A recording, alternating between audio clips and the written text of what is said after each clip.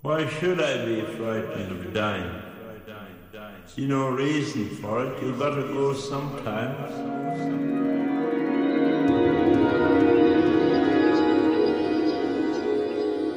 Hello, welcome to the Sam Reads Near Death Experiences podcast. I hope you are doing well, and I hope you and your family are staying safe in this difficult time. So, today I wanted to do something that was slightly outside of the usual purview of this podcast, in that I am not going to be reading a near death experience, and I'm not going to be talking about anything that is particularly associated with death. But you may have noticed over, several episodes that I have made frequent reference to the work of the Jungian psychologist Marie-Louise von Franz. And particularly what's been interesting me over the past year or so has been the relationship between psyche and matter, or spirit and matter.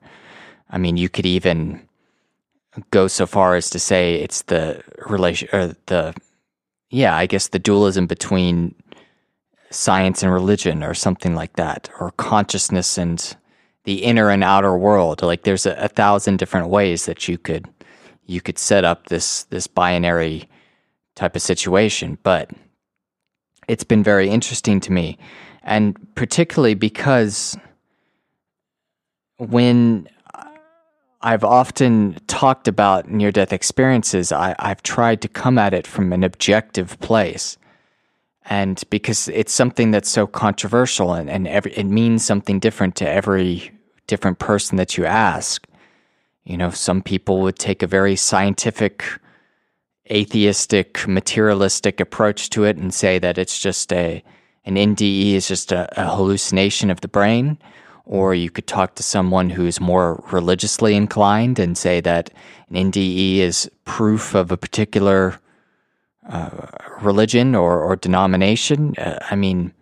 It's a very difficult thing to talk about. And what I've wanted to do for this entire podcast that I've been doing it is to take the experience as it presents itself, not to try and twist it in any one way or another, but to explore the phenomena of what this experience is.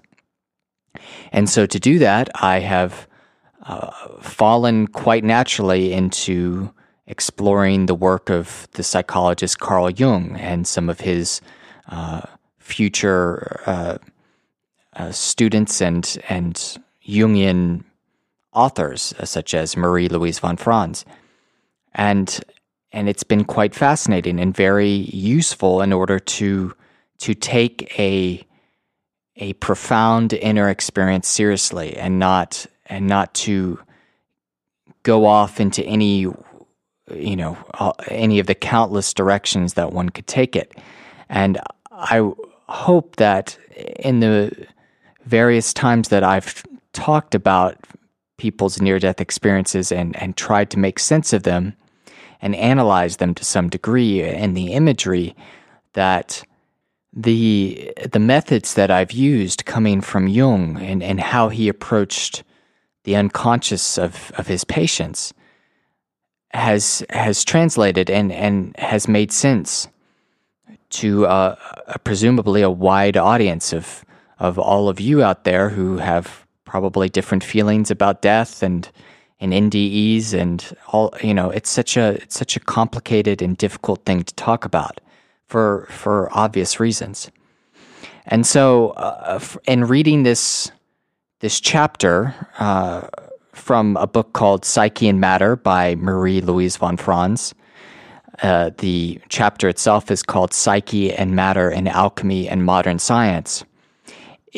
When I was reading it, I found it so fascinating, and I thought it might be a useful thing to share with you all.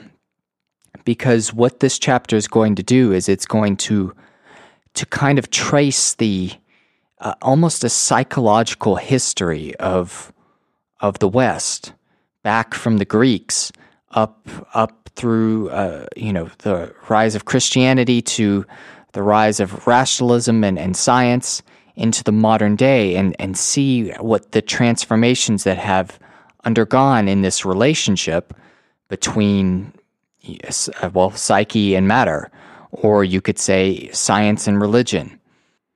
And then she also touches on a bunch of very interesting topics, which I have discussed throughout the past couple episodes, such as alchemy and what that was, and its history, and what they were trying to do, and their manipulations of chemical reactions and chemical substances, and the psychological meaning of that.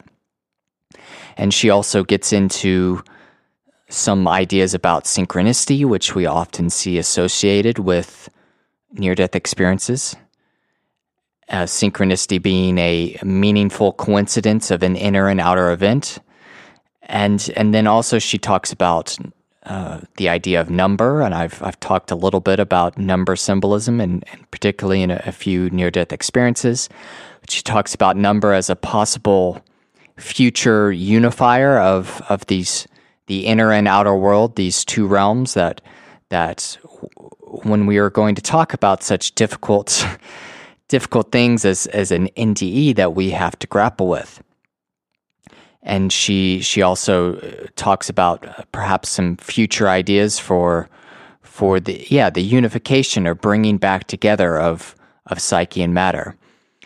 So just to give you a brief outline of the things she's going to be discussing, she's essentially going to be tracing the historical roots of alchemy from its earliest beginnings in Greek philosophy to getting mixed in with Egyptian liturgical chemical processes and mummification, and certain of those ideas from the Middle East, on through the development of Christianity, onto the rise of the scientific method and rationalism, into the modern day. And the whole time she's going to be focused on this relationship between the idea of matter and the idea of the psyche, and how they have interacted with one another. And what you might notice to start out with, she's going to talk about how at least way back in the time of the Greeks, that they often, it seems as though they experienced their psyche out in the world, that psyche and matter were united out in the world in the form of a projection.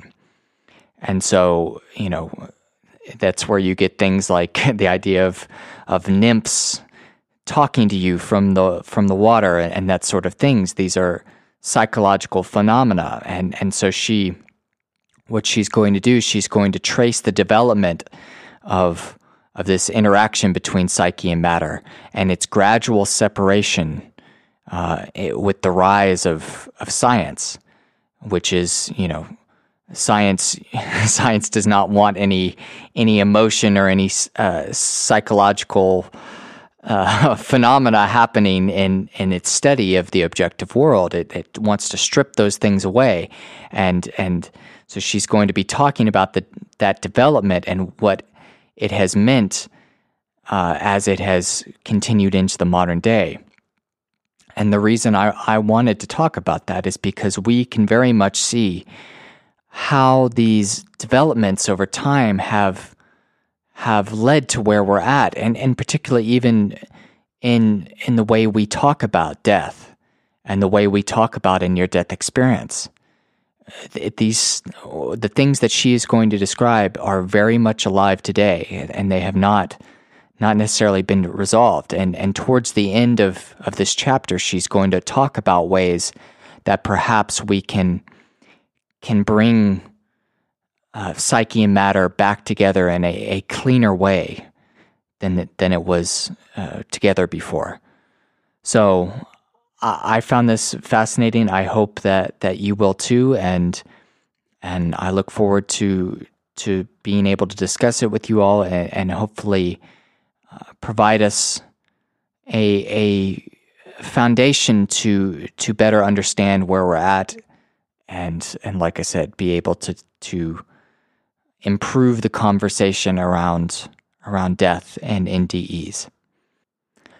So, without any further ado, this is Psyche and Matter in Alchemy and Modern Science by Marie-Louise von Franz.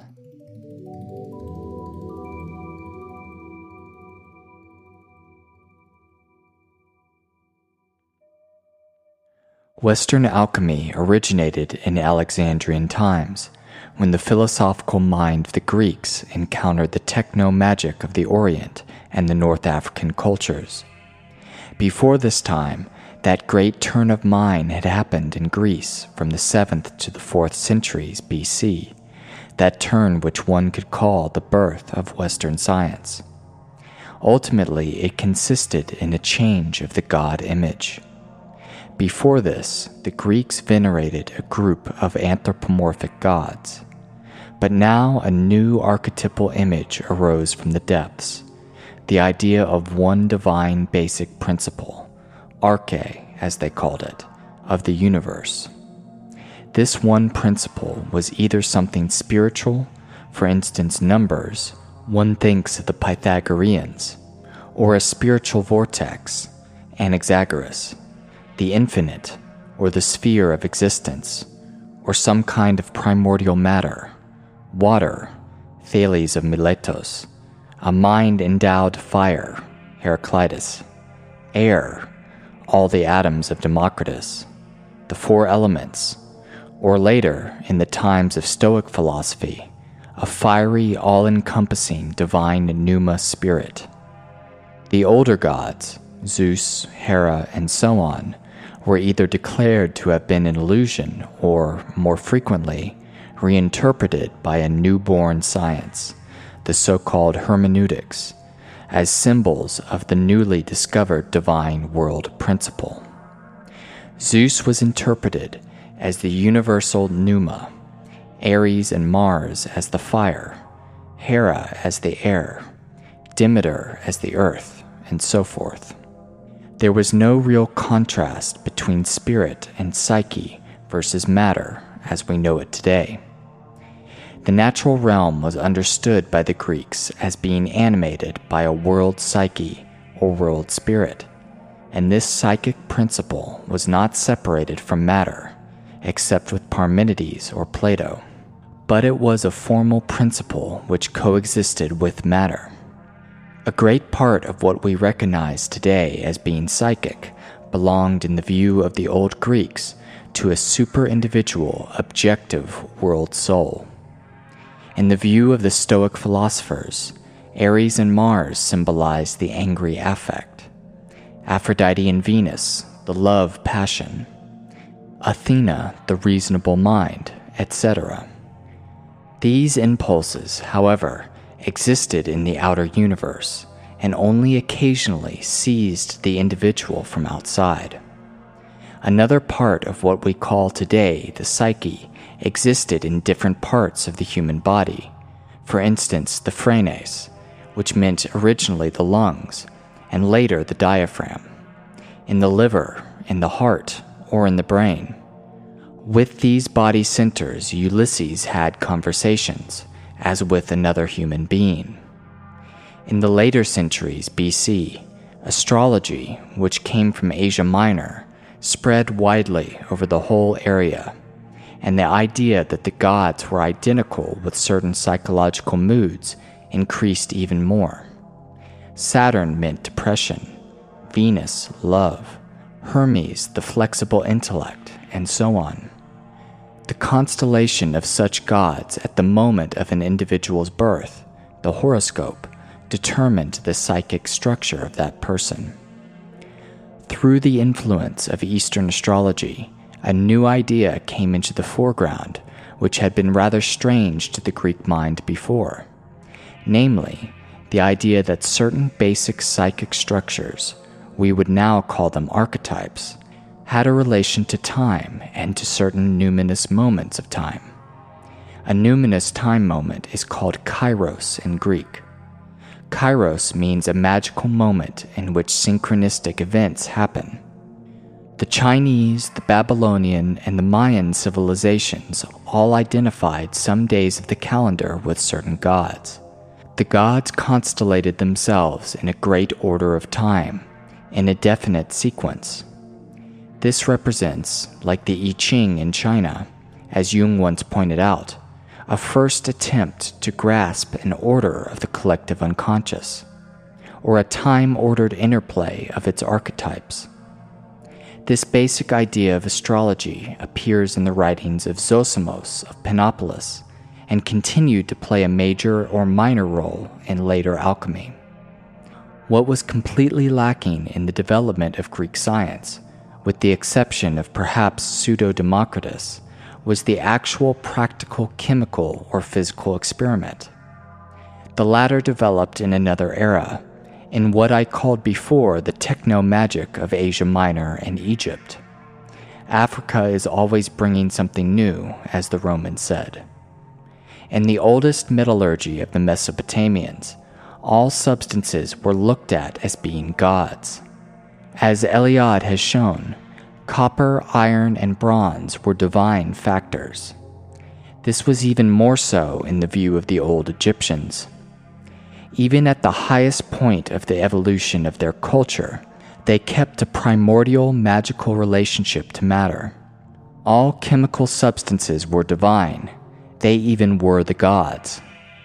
The statues of stone, for instance, represented directly the living gods themselves. This identity of material substance and the divine shows itself especially clearly in the so-called liturgy of the dead. Each dead person, according to Egyptian belief, becomes the god Osiris, the hidden god of the underworld, not in some invisible way or in the way of an analogy, but through the actual concrete operations of the mummification of the corpse. By the mummification of the corpse, the dead person was turned into a god. So bathing the corpse in natron, or sodium hydrate, oiling the corpse, or wrapping him in the mummy bands is how he was transformed into the god of the universe, embracing in himself then all the other gods. Sodium hydrate, or natron, is an Egyptian neter, which simply means God. The bath in neter is a concrete deification in a god solution. The linen wrappings of the body are concretely the goddesses Isis and Nephthys, who embrace the dead person. In this Egyptian techno-magic, another even more important idea was included, though it was probably not conscious to the Egyptians, namely, the idea that man can manipulate or handle the gods. For instance, the leader of the mummification process, the Anubis priest, was actually handling god material. Still another idea was involved in these mummification techniques, an idea which dominated throughout alchemy for the next millennium, namely the preoccupation with producing an eternal, indestructible resurrection body for the dead. It is obvious that even today, the question of death and life after death is a point where the problem of the relationship of psyche and matter still touches us most personally. In lifetime, we identify with our body, so when the body dies and it becomes seemingly inanimate matter, how will we save our individual identity from dissolution in the universe? How can our psyche survive without some kind of body? Here the question is no longer one of scientific curiosity. It becomes a burning personal problem. When the speculative mind of the Greeks met with the experimental techno-magical practices and experiences of the Orient, they cross-fertilized each other tremendously. This was the moment of birth of alchemy. One of the oldest texts of the 1st century AD, the celebrated Instructions of Camarios to Cleopatra, concerns itself exclusively with the production of an immortal resurrection body. The Philosopher's Stone was thought to be the resurrection body. The secret of the Philosopher's Stone is represented by a drama in which first psyche, body, and mind lie buried in Hades, tortured by a spirit of darkness. But then, after many washing operations, the soul calls to the cleansed body, awake from the underworld, arise from the grave.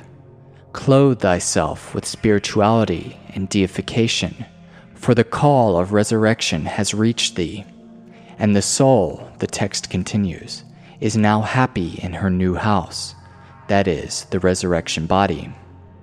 First she found him wrapped in darkness. Now a statue full of light and divine quality has been erected. The fire has unified them. The womb of fire has borne them, and one image was completed through body, soul, and mind. They all have become one. Thus arises the one nature which overcomes all other natures.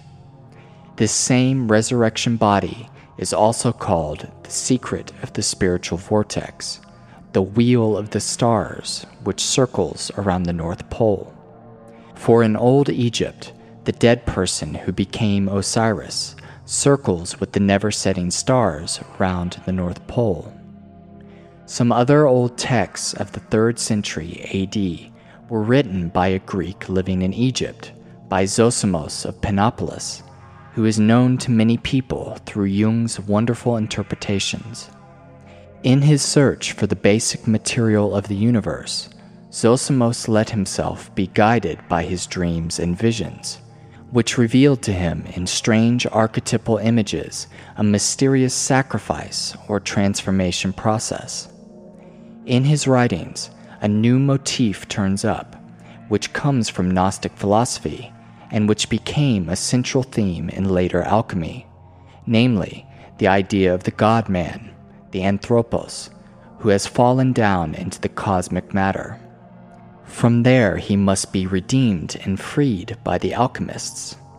Jung has explained this motif in Psychology and Alchemy. It is the literal representation of a projection. The God-man, or Anthropos, is no longer located, as he was for the Gnostics, in some metaphysical realm, but is now projected, which means literally thrown, into matter. Matter, therefore, now contains the secret of the incarnated divine man, or in our Jungian language, the secret of the self. It is precisely because matter now seemed to contain the God-man mystery that Zosimos began a new procedure in his chemical experiments, namely to attend to his dreams, visions, and meditative exercises during his work, that is, to let himself be guided by his unconscious. This is an introverted creative method, which most outstanding later alchemists also used. Basically, it is a sort of active imagination, which is performed not by writing or painting, but by mixing chemical substances which were at the same time gods or demons. Lead, for instance, is Saturn, a demon who creates depression and madness. Quicksilver is Hermes, an aspect of the Anthropos, or God-man. Gold is the glorified, indestructible final form. Like the author of the Chamarios text, Zosimos also always thought in astrological terms. The numinous moment in time, the so-called kairos, was decisively important to him. In his writings, he warns against making so-called kairakai baphai, astrologically conditioned transformations. He calls them the work of demons. Only if the alchemist has through meditation established a relationship to his inner self, that is, to the anthropos and matter, can he produce the right kind of transformations. Here we can see the beginnings of a critical attitude toward the unconscious, a differentiation between deceiving synchronistic events, constellated by autonomous complexes, which the ancients called demons, and positive constructive synchronistic events, which arise in connection with an appearance of the self. This is a problem in modern analysis to which I will return later.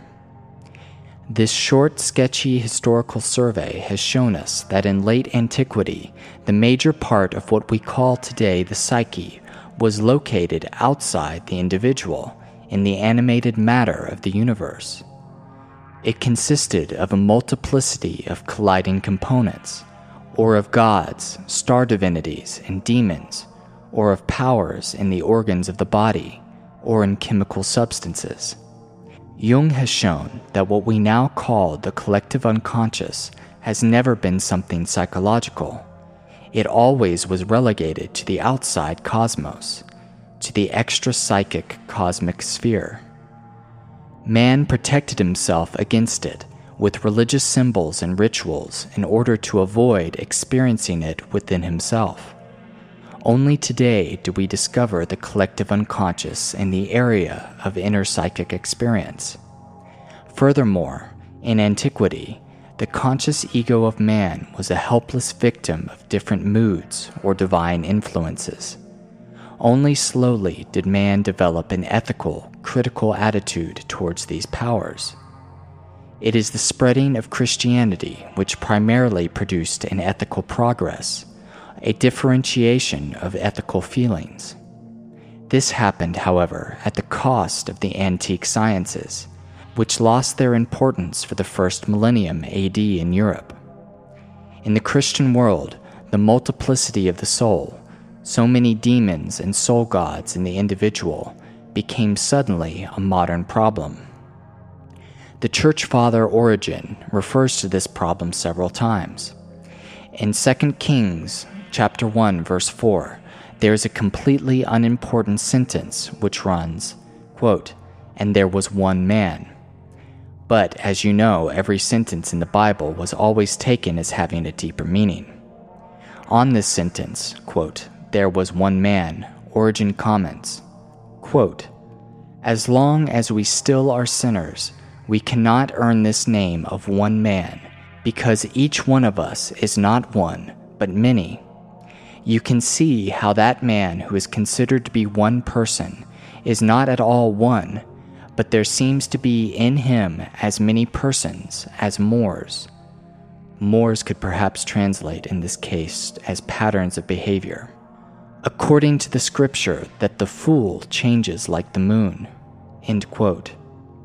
And in a commentary on Leviticus 52, Origen says also, quote, "Realize that you have in yourself herds of cattle, herds of sheep and goats, that the birds of heaven are in thee. Realize that you are a second microcosm containing the sun and moon and the stars." End quote. All these different mores, ways of reaction, become only one through the influence of Christ, who was considered to be the one man, the real vir unus. The monotheism of the Old Testament and the idea of Christ being the one man required from other human beings an ethical decision in their confrontation with the varied inner demons and animal souls. But even then, the latter were not regarded as being in man himself, but rather partly extraneous, attached to man, so to speak, but not in him. I mentioned in the beginning how the gods of Greece were psychified by their interpretation as psychological powers. The Christian interpretation of the scripture continued this art of hermeneutics in exactly the same manner. Following the example of Philo Judaeus, who interpreted the Old Testament in a symbolic way, the great Origen also began to interpret many passages of the New Testament in such a symbolic, psychological form.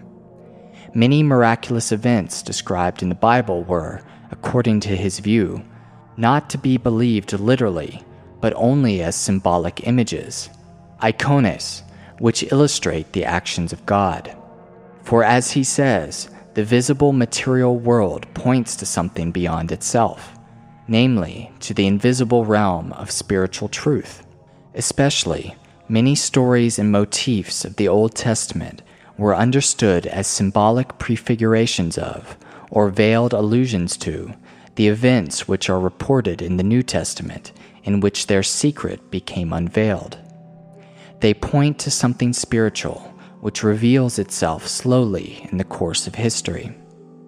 According to Origen, many miracles in the New Testament did not happen concretely, but happened in a sort of subtle body reality. For Christ, as Origen stresses, appeared in the middle between the created and the uncreated things. This middle realm of subtle body quality resembles the older Stoic idea of the pneumatic world soul. What qualifies the Christian miracles is not, according to Origen, their different form, but their higher ethical effect, which manifests itself in Christ and the Christian's more ethical life.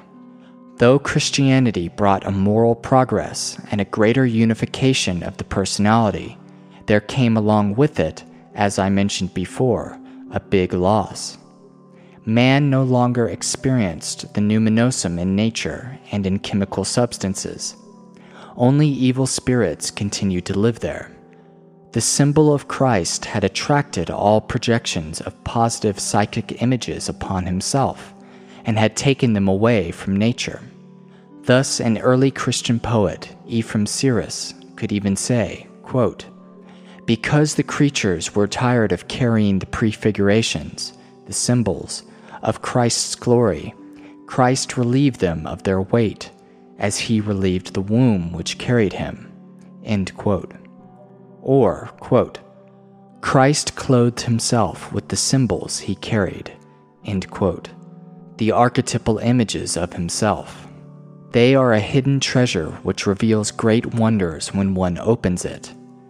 This relief of nature, as Ephraim puts it, means a partial taking back of projections from outer nature. But with it, man lost all interest in nature.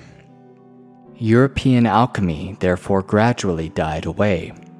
Its traditions moved to the North African realm, which remained pagan, especially to Mesopotamia, where later it flourished under Islamic rule.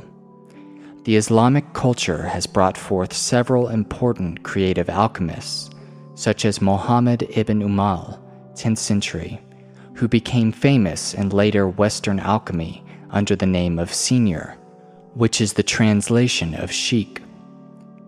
Jung has often pointed out that Islam is a religion of pure eros. Accordingly, conjunctio symbolism, the hieros gamos of the sun and moon, plays a great role in the writings of Senior.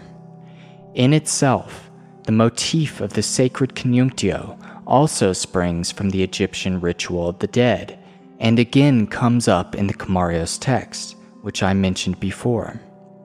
From then on, the motif of the hieros gamos, the sacred marriage, remained the central theme of alchemy. It denotes, on the one hand, chemical affinity, and on the other, the union of psychic opposites in the process of individuation, which Jung has so deeply interpreted in the psychology of the transference and Mysterium Conjunctionis. Around AD 1000, the knowledge of the antique natural sciences began to return from the Islamic land to Europe. This was a result of the Crusades. The Sicilian and Spanish Moors and Jews were the main translators and intermediaries.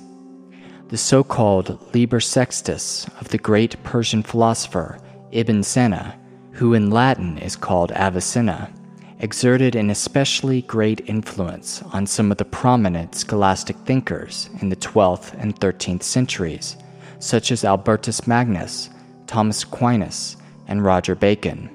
This Liber Sextus spread the essential idea that in the soul of man there is a power of imagination which can produce concrete changes in matter.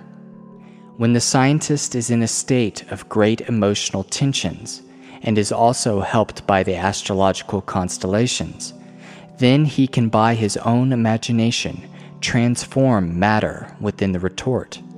His soul can actually change chemical matter. The introverted aspect of alchemy thus returned into Western science, its essence being a creative act of imagination performed with substances. It has to be thought of as a kind of primitive experimenting with nature, on the level described in Carlos Castaneda's books, what the Indian Don Juan calls, quote, dreaming after the world has been stopped.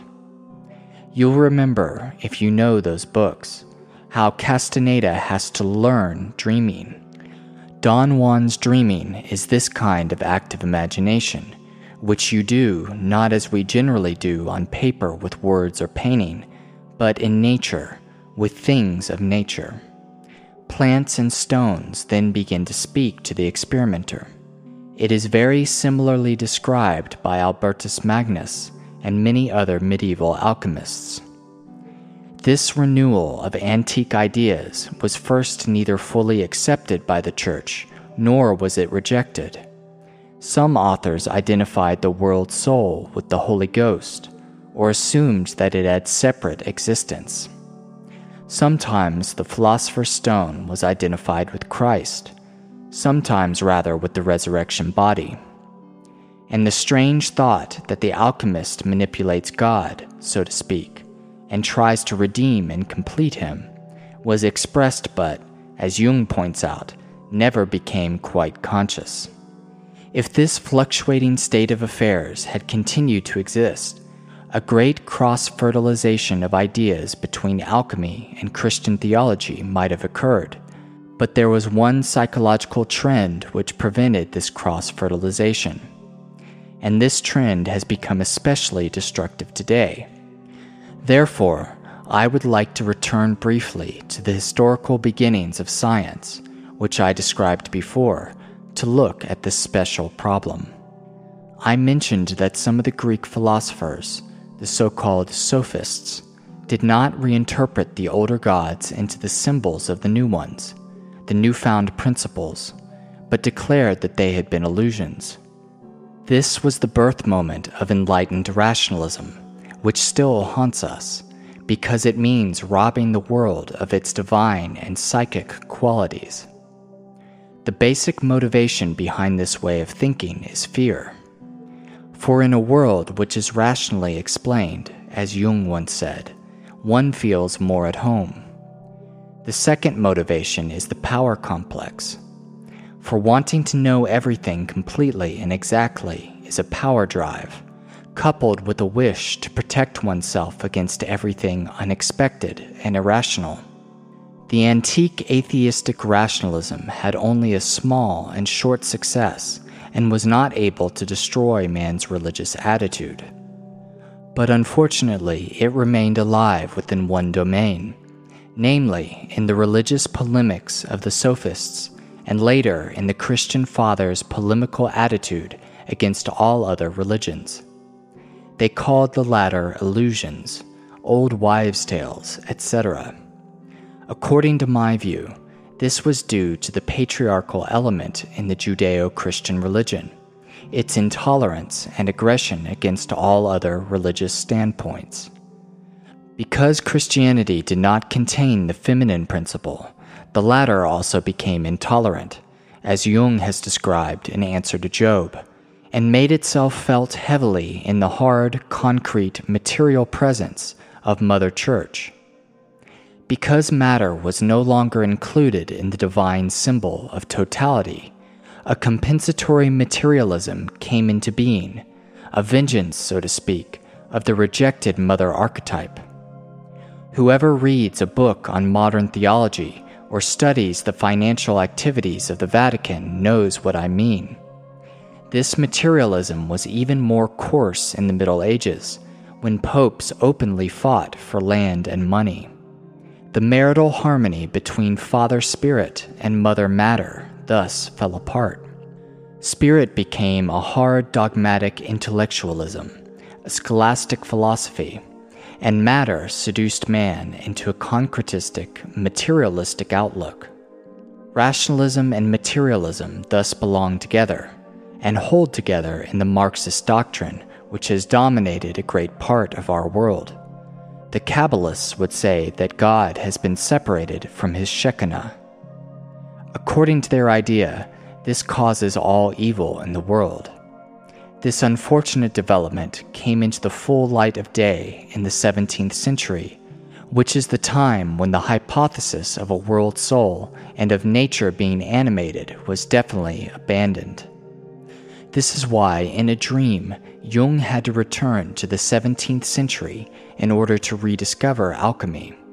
In that time, Descartes began that, quote, idiotic clockwork fantasy, as Jung calls it, the idea that God once and forever has created the world out of inanimate matter, and that it now ticks along in a mechanically determined way. Descartes actually proved his mechanical causal outlook with the statement that, quote, God will keep forever to his own rules which he once set. In other words, God can no longer be creative. It is interesting that this idea is still behind the determinism of the natural sciences. You all know of the famous desperate cry of Albert Einstein to Niels Bohr when he was confronted for the first time with the results of quantum physics. God does not play with dice. Now, which God does not play with dice? Certainly a God of law does not play with dice. But think, for instance, of the God of whom Heraclitus said, quote, a boy rules the universe, a boy who sets the stones on the chessboard, a playing child, end quote. So it is only one God image which does not allow God to change. There are, in other civilizations, God images which do allow God to change or to continue to be creative. Then, when determinism got its death blow, so to speak, certain physicists, like Wolfgang Pauli, began to believe in symmetry. Symmetry was then the form of God, again something very stable, something which does not change.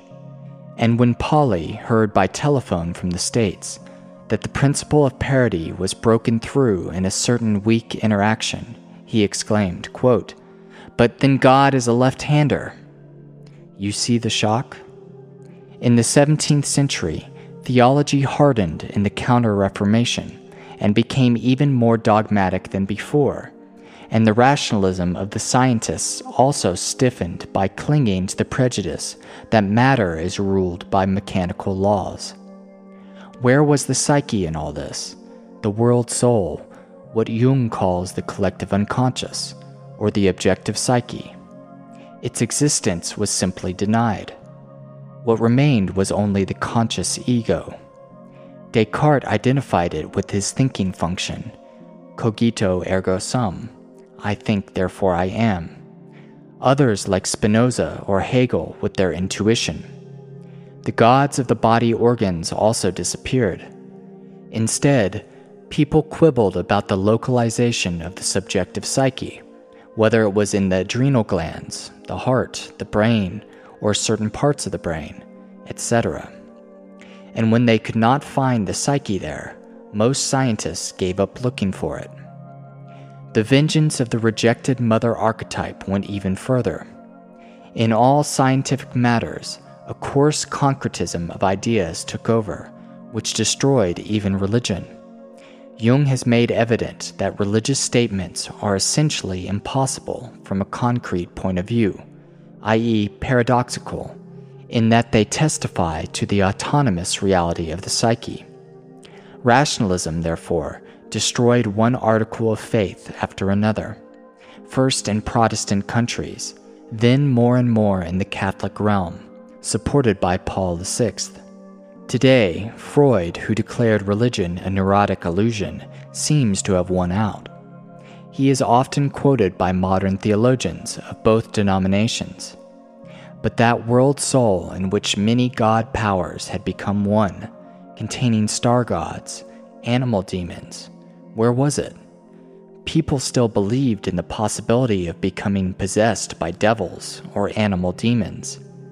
It was the time of witch hunting, that black tide of mud of occultism against which Freud tried to warn Jung. Against the rise of rationalism, some romantic philosophers, Schubert, von Hartmann, still tried to assert the existence of a night aspect of the soul. So did the Rosicrucians and some German pietists, but they could not prevail. It is the great achievement of Jung to have rediscovered empirically the objective psyche. Through this greatest of his achievements, the germs and groping attempts of the alchemists have led to a new view of reality. As Jung often pointed out, the collective unconscious is not only an identical psychic structure in all human beings, but, as he also stressed, it is additionally an omnipresent continuum, an unextended everywhere, or unextended presence. Quote, "That is to say, when something happens here at point A which touches upon or affects the collective unconscious, it has happened everywhere." End quote. Hence the strange parallelism of Chinese and European periods of style, or the unfathomable simultaneity of Christ and Krishna, or the fact that the same idea is sometimes produced by two scientists working completely independently of each other. In this view of reality, the problem of spirit versus matter, or psyche versus matter, assumes a completely new form. Spirit is seen as the dynamic aspect of the objective psyche, that which moves us, inspires us, which spontaneously produces and orders images in the inner field of vision. You could also call it the composer of dreams. The most primitive self-manifestation of this spirit, according to Jung, is natural number. What spirit is in itself, in its trans-psychic essence, we cannot know. Matter, on the contrary, as the opposite of spirit, manifests itself in the instinctual or even physiological processes which touch upon our psyche. We can observe it with our senses, or with their equivalents, instruments, but we cannot define its trans-psychic essence. Thus, spirit and matter are two unknown realms of existence, which we call inner and outer reality. We have to make such a dualistic distinction because there are two archetypes at work, Father Spirit and Mother Matter. We do not know these archetypes in their essence. We can only observe their effects on our psychic system. The only immediate reality we know is psychic experience. That is something the old alchemists already suspected when they approached matter not only from without in chemical experiments, but also from within by active imagination. They knew that the psychological, emotional condition of the observer was involved in their work. As they knew very little about matter and the objective psyche, they naturally ascribed to matter all sorts of qualities which nowadays we know to be psychological projections.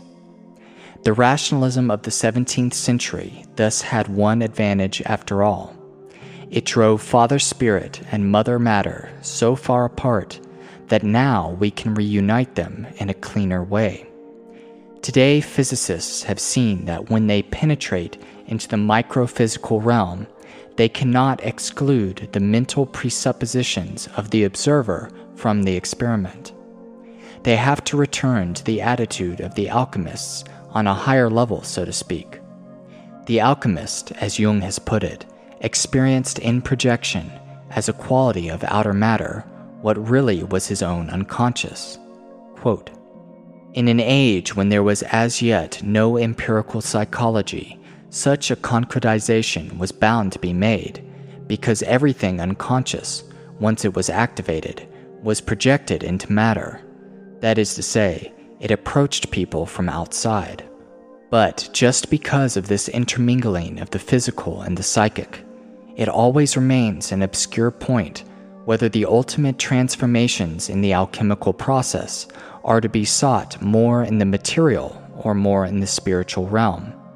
There was no, quote, either or for that age, but there did exist an intermediate realm between mind and matter, i.e., a psychic realm of subtle bodies whose characteristic is to manifest themselves in a mental as well as material form. Obviously, the existence of this intermediate realm comes to a sudden stop the moment we try to investigate matter in and for itself, apart from all projection, and it remains non-existent as long as we believe we know anything conclusive about matter or the psyche. But the moment when physics touches upon the, quote, untrodden, untreadable regions, and when psychology has at the same time to admit that there are other forms of psychic life besides the acquisitions of personal consciousness. In other words, when psychology too touches on an impenetrable darkness, then the intermediate realm of subtle bodies comes to life again, and the physical and the psychic are once more blended in an indissoluble unity. We have come very near to this turning point today." End quote. Since Jung wrote this in 1944, this turning point has manifested itself worldwide. Everywhere we find traces that point to a turning of man toward the inner reality of the psyche, toward his true and only foundation of creative fantasy, while rationalism and materialism speed to their downfall in the hands of crazy power devils and state leaders. But the power of rationalism lives not only in such people, its demonic power still lives in us all. Wherever planning is done only rationally, under the compulsion of so-called outer facts, I would rather call it compulsion neurosis, a destructive devil is at work. Whenever we think we must alter outer nature or manipulate human beings or change them technically, we work for the destruction of our soul and our own life. The great breakthrough, which put an end to the dualism of psyche and matter, was achieved by Jung in his work on synchronicity. It is by no means a chance event that synchronicity has to do with the problem of time, because time is, for the physicist also, an unresolved problem. Mirror symmetry versus asymmetry, time reversibility versus directed linear time, according to the second thermodynamic law, are still problems discussed in microphysics. It is just at this point that Jung's investigations into the realm of the objective psyche come to meet the physicists, in that marginal realm of the psychoid archetype, where activated or excited archetypes simultaneously manifest themselves in inner and outer reality, either in direct identity or in a symbolic identity of meaning. Time then appears no longer as an empty frame of reference in which events take place, but as a qualitatively characterized stream of events. In his investigation of synchronistic phenomena, Jung made a further important distinction, namely between the regular, eternal, or timeless aspect of the principle of synchronicity, which he called acausal, or a priori, orderedness, and irregularly occurring spontaneous synchronistic events. The latter point to an active, even arbitrary, ordering of the transcendental background of existence, or to, as he puts it, a continuous creation. In another context, Jung termed this background of existence the unus mundus, which I think is one of the most important discoveries he made. Unus mundus is an expression from medieval philosophy, which meant that when God created the world, he first made, like a good architect, a plan in his head. He imagined the world in a plan, and only then did he realize it concretely. So at a certain moment the world existed, but not yet concretely. It existed only as an image in the mind of God, and it had only potential reality. That is what the medieval philosophers called the unus mundus, and identified with Sophia, or the wisdom of God. The unus mundus is, in Jung's definition, a potential matrix. It is what Jung, speaking informally, called the background of existence. According to Jung's idea, some manifested aspects of acausal orderedness could be further explored by an investigation of the natural numbers. Spontaneous synchronistic events, however, cannot be predicted, but can only be explained after the event. They are inevitably linked with the individual who experiences the meaning. In this connection, I would now like to return to Zosimos and his distinction between Kairakai Bafai, demonic, astrologically conditioned synchronistic events, and synchronistic transformations connected with the divine spirit, or the self. I have seen that synchronistic events occur mainly in two kinds of situations. First, they happen when an individual is pressed by the unconscious toward a creative discovery or some progress in his becoming conscious. Second, synchronistic events tend to occur in the beginning of a psychotic episode. Schizoid people who are in danger of gliding into such an episode often experience a whole series of synchronistic signs, miracles in their view, which reinforce their falling into the unconscious. These signs resemble the demonic Kairakai Bafai, which Zosimos rejected. In such a case, a reflective concentration of the ego on the self is missing. Then the shadow of the self manifests itself as a chaotic multitude of demons, i.e., autonomous complexes.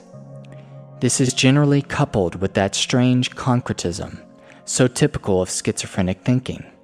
Apparently, the positive aspect of the self in the objective psyche can only manifest when the individual ego concentrates upon the self and tries to realize its messages creatively.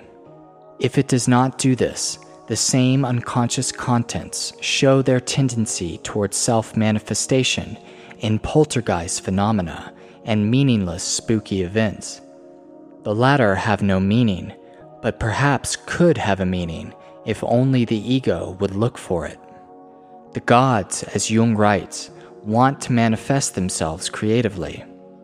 In my opinion, this is a problem which modern parapsychology should investigate.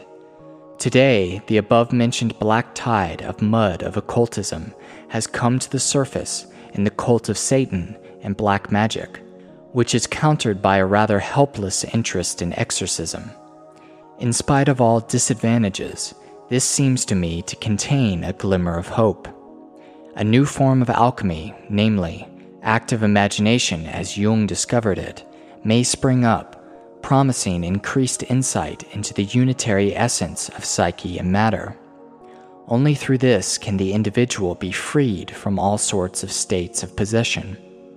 But there still remains the question of whether or not this can help our general collective situation.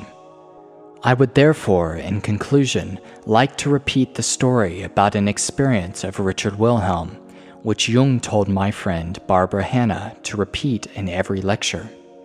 It is the famous story of the Rainmaker. In Kiao Chau came a great drought, so that men and animals died in the hundreds. In despair, the citizens called for an old rainmaker who lived in the mountains nearby.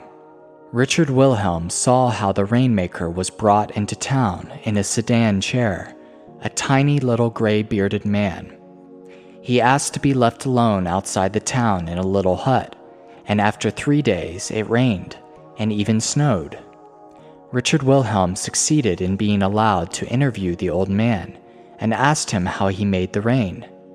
But he answered, quote, "I haven't made the rain, of course not." And then after a pause he added, "You see, it was like this. Throughout the drought, the whole of nature and all the men and women here were deeply disturbed. They were no longer in Tao. When I arrived here, I became also disturbed. It was so bad that it took me 3 days to bring myself again into order." And then he added with a smile, "Then naturally it rained." If we define the collective unconscious as Jung did, as an omnipresent continuum of an unextended presence or an unextended everywhere, then something that happens at one point, which touches the collective unconscious, has happened everywhere simultaneously. What Jung called an omnipresence, he also termed elsewhere a relativity of space-time in the deeper layers of the collective unconscious. This archetypal realm is eternal, i.e., outside time, and also everywhere, i.e., outside space. In a letter that has not come out yet in English, Jung even said, quote, "We might have to give up thinking in terms of space and time when we deal with the reality of the archetypes. It could be that the psyche is an unextended intensity, not a body moving in time. One could assume that the psyche arises gradually from the smallest extension to an infinite intensity, and thus robs bodies of their reality when the psychic intensity transcends the speed of light.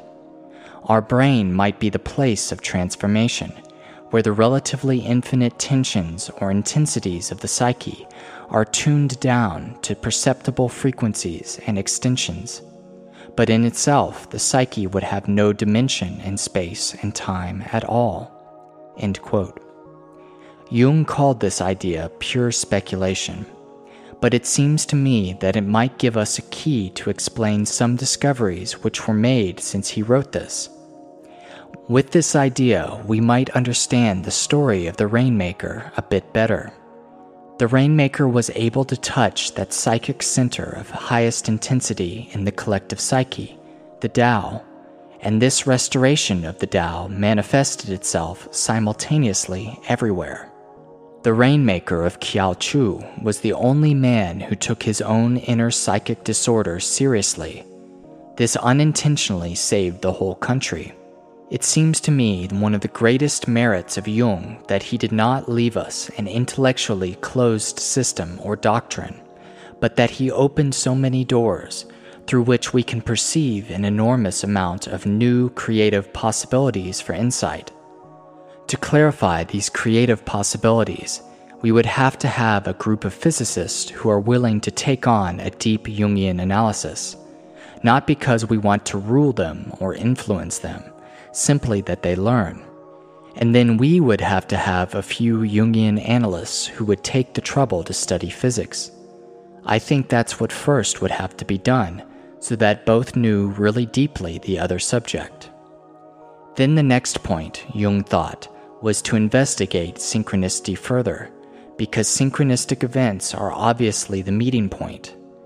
In a synchronistic event, something happens materially and psychically, coincides, and is united by common meaning. It was Jung's idea that synchronistic events were always known, only they were called in past times signs of the gods, or in Christian times they were called miracles, or evil miracles of the devil, numinous events. Therefore, there are already methods to investigate them, namely, the divination methods. Now in the higher civilizations, all divination methods which are a bit more advanced use the natural integers. The natural integers are not the negative positive, complex hypercomplex, rational irrational numbers, but simply the natural numbers 1, 2, 3, 4, 5, 6, 7, 8, 9, 10, etc. That's the natural integers. As you know, Western mathematicians are interested in the natural numbers only as a class, only interested in making logical deductions that apply to a whole class of them. They are not interested in the individual number as a qualitative number. The famous Poincaré said, "The problem is the natural integers are all exceptions," especially the first 10. They are all different, and therefore there are very few theorems, that is, logical generalizations, to be deduced from them. But there has always been another view of number symbolism. This studied the individual qualities of the numbers, but this was simply wild mythological speculation. These symbolists discarded the mathematical qualities, and the mathematicians discarded the symbolic qualities. So we have two streams of science, and there is nothing in between. The only man who seems to have seen a bit deeper is the German mathematician Hermann Weyl, who has written a very profound book on the philosophy of mathematics and natural sciences. He pointed out that the natural numbers have completely individual mathematical qualities, and that, he said, must account also for their magical importance. For the first time, he tried to unite these two streams. Jung's idea was that one should study the individuality of these numbers, be interested in what each one has that the others have not, rather than what they have in common.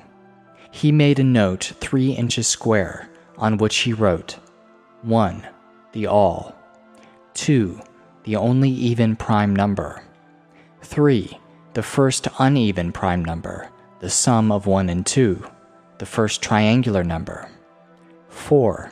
the first quadrangular number, the first square number, and so on. Then he said he couldn't do it. He felt too old. That was about 2 years before his death. He gave me that little paper. He said, "I give it to you." I never found out whether he thought I should do it, or if he thought I should keep it and hand it over if I ever should meet somebody I thought would be suitable to do such a study. After his death, I preferred to assume the latter because I felt I was much too hopeless to do anything myself. Then, as I didn't meet anybody for a long time, my conscience began to bite me. And that's why I have now written this rather unreadable book, Number and Time, making at least a little attempt. I have tried the first 4 integers, as you know. I counted to 4 and tried to assemble the qualities of each in psychology, mythology, physics, and mathematics. And it is, to me at least, quite clear that they really have the same function. That if you compare the role of 3 in mathematics and physics, there is a similar function in psychological and symbolic manifestation. Then I discovered, to my amazement, that Chinese mathematics were completely built on this idea of the quality of numbers. I found a wonderful story, and I forgot somehow to put it in my book. I still am angry with myself about that. It shows in a nutshell how the Chinese do not think of number as a quantity. There were once 11 generals, and they had to vote if they should attack or retreat. They voted, and 8 were for the attack, and 3 were for going back. Therefore, they retreated. The 3 had won out because 3 is the number of harmony. 3 is a better number, qualitatively, than 8. So the people who hit the 3 won out. Imagine the slap in the face to our quantitative thinking. Think if the American presidential vote should be taken that way. If you would, for instance, fix a number and say the party which gets closest to that number has won. But that's Chinese thinking. There you see another world of number. And all populations, not only the Chinese with the I Ching, but all populations of the world who have developed divination methods to explore synchronicity use this kind of number. That is one way that Jung hinted one should study further. I think the other way could be now the task of parapsychology. The parapsychologists could pick up the idea of synchronicity and go into it. In Germany, Bender has done that a little bit. He has taken to the idea of synchronicity and has, with a colleague, investigated the dream series of an actress and all the synchronistic events which happened. They came to the conclusion that synchronicity really explains it better than telepathy and all the other parapsychological conceptualizations. But specific experimental setups I haven't yet found. I myself tried to make a more modest little start, to go into a modest little corner, not attack the big problem, because I did not feel up to it, but I wanted to see if I could find in mythology and fairy tales, because there I know the field, if there are not number sequences in tales which might reveal certain structures, because Jung thought that number is the most primitive aspect of an archetype, altogether the most primitive aspect of what he called spirit, which is the activated archetype. He said if you strip an object of everything, its color, its size, its consistency, what remains is its how-manyness, its number. That is the most primitive thing, the primordial thing of the psyche and the mind, its most primordial manifestation, and therefore there must be a relationship between number and archetypal images. Now there are many systems, as I mentioned. The Mayan and the Chinese and the Babylonian gods all belong to a certain calendar number, to a certain day. That is the clear relationship between time, number, and archetypal image. But that is, to me, not sufficient. I have a feeling that one could find out more. I have made endless charts, and then I have become discouraged and left it. I have left it a year, and now my dreams say I should not leave it, that it's still there, and that I've only attacked it from the wrong angle. So now I have to pick it up again and try from another angle. I don't know, I'm just groping, That's all I can say. Another question for the science of the future is how the feminine element will manifest more in science. I have no general answer, but I can give a concrete example where I have experienced it. I have a pupil who studied agricultural engineering. He was sent to a little valley in the mountains with the task of exploring whether this valley had the right to continue to exist. See already the arrogance of the patriarchal logos at the university.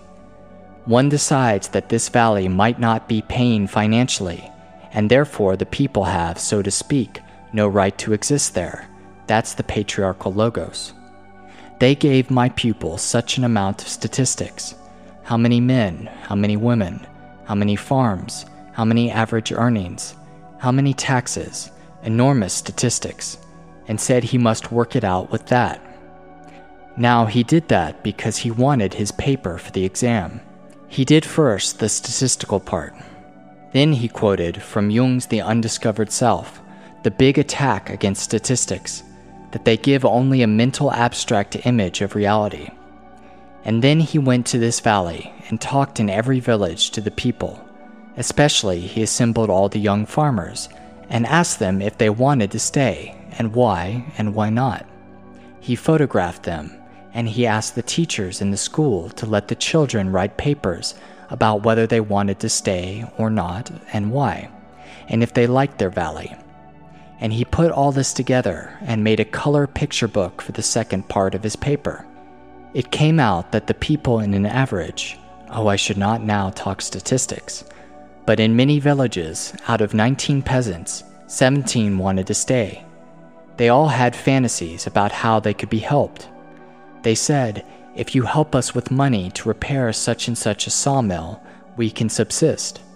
So at the end of his paper, he gave absolute, concrete financial propositions how these people could be helped and not be displaced, and so forth. His professor was so amazed over this that he said, well, that is a new idea. We know that statistical procedures are nonsense, but we just had no alternative.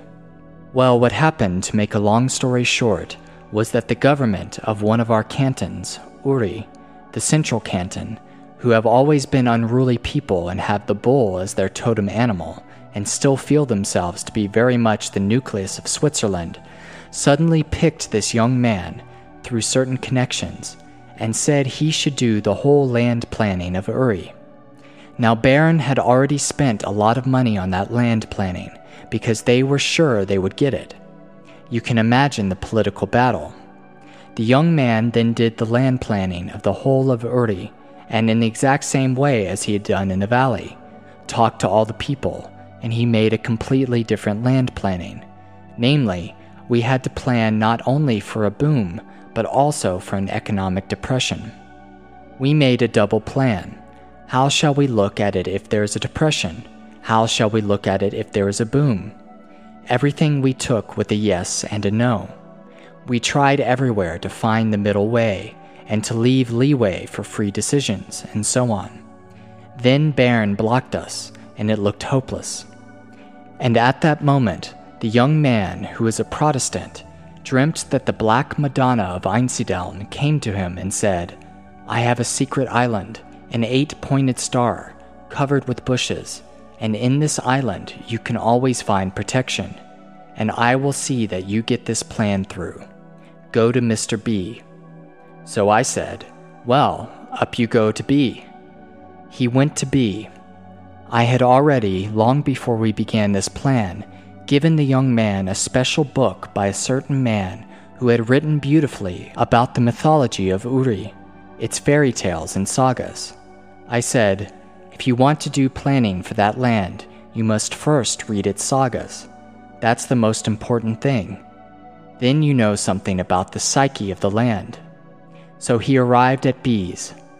Mr. B was not home, but his wife was home. They started a conversation, and Mrs. B was a terrific admirer of that book.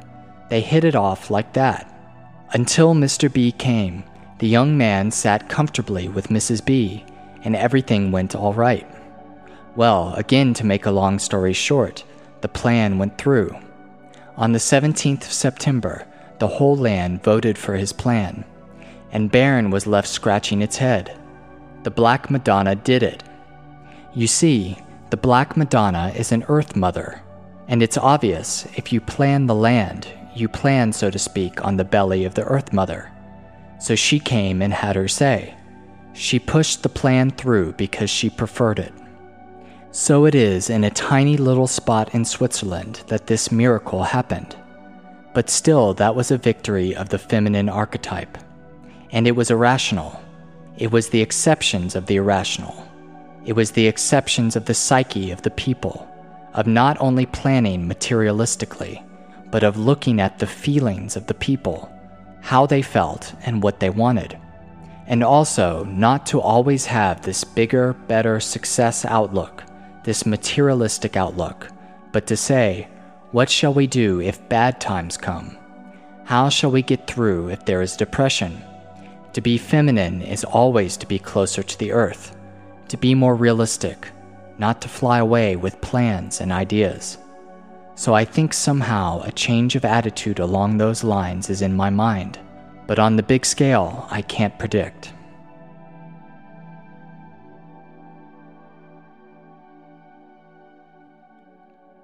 Okay, so that was Psyche and Matter in Alchemy and Modern Science by Marie-Louise von Franz. So I think I will keep my commentary on it to a minimum and keep it a bit shorter than usual, because I don't think that I have a whole lot more to add than to what she already said. I mean, maybe I can hopefully make things a little easier to understand or explain them in some way, but this is something that even I had to read several times to really capture the full depth of what she's saying. And not only is there a depth there, but one of the reasons that I was so compelled to read this chapter and share it with you all was just the vast breadth of the topics that she talks about, going from this psychological history, starting with the Greeks, moving through to Egyptian practices, and to the coming of Christianity, into a bit of Islam, to birth of modern science, and just all sorts of things, not to mention the talking about synchronicity, talking about the idea of number. It's a really fascinating chapter, and so I hope you all got something out of it too. But so I'll just kind of poke around and see if there's just talk about little things that stood out to me, because I think there's a lot in here that is still very relevant today, and relevant for us when talking about the idea of an NDE and death. So first thing that I thought was really interesting was this idea that in our history and for our ancestors and way back, as we go back further into time, this idea that perhaps a lot of our inner psychology was projected out onto the outer world, that people interacted with their own psyches in nature and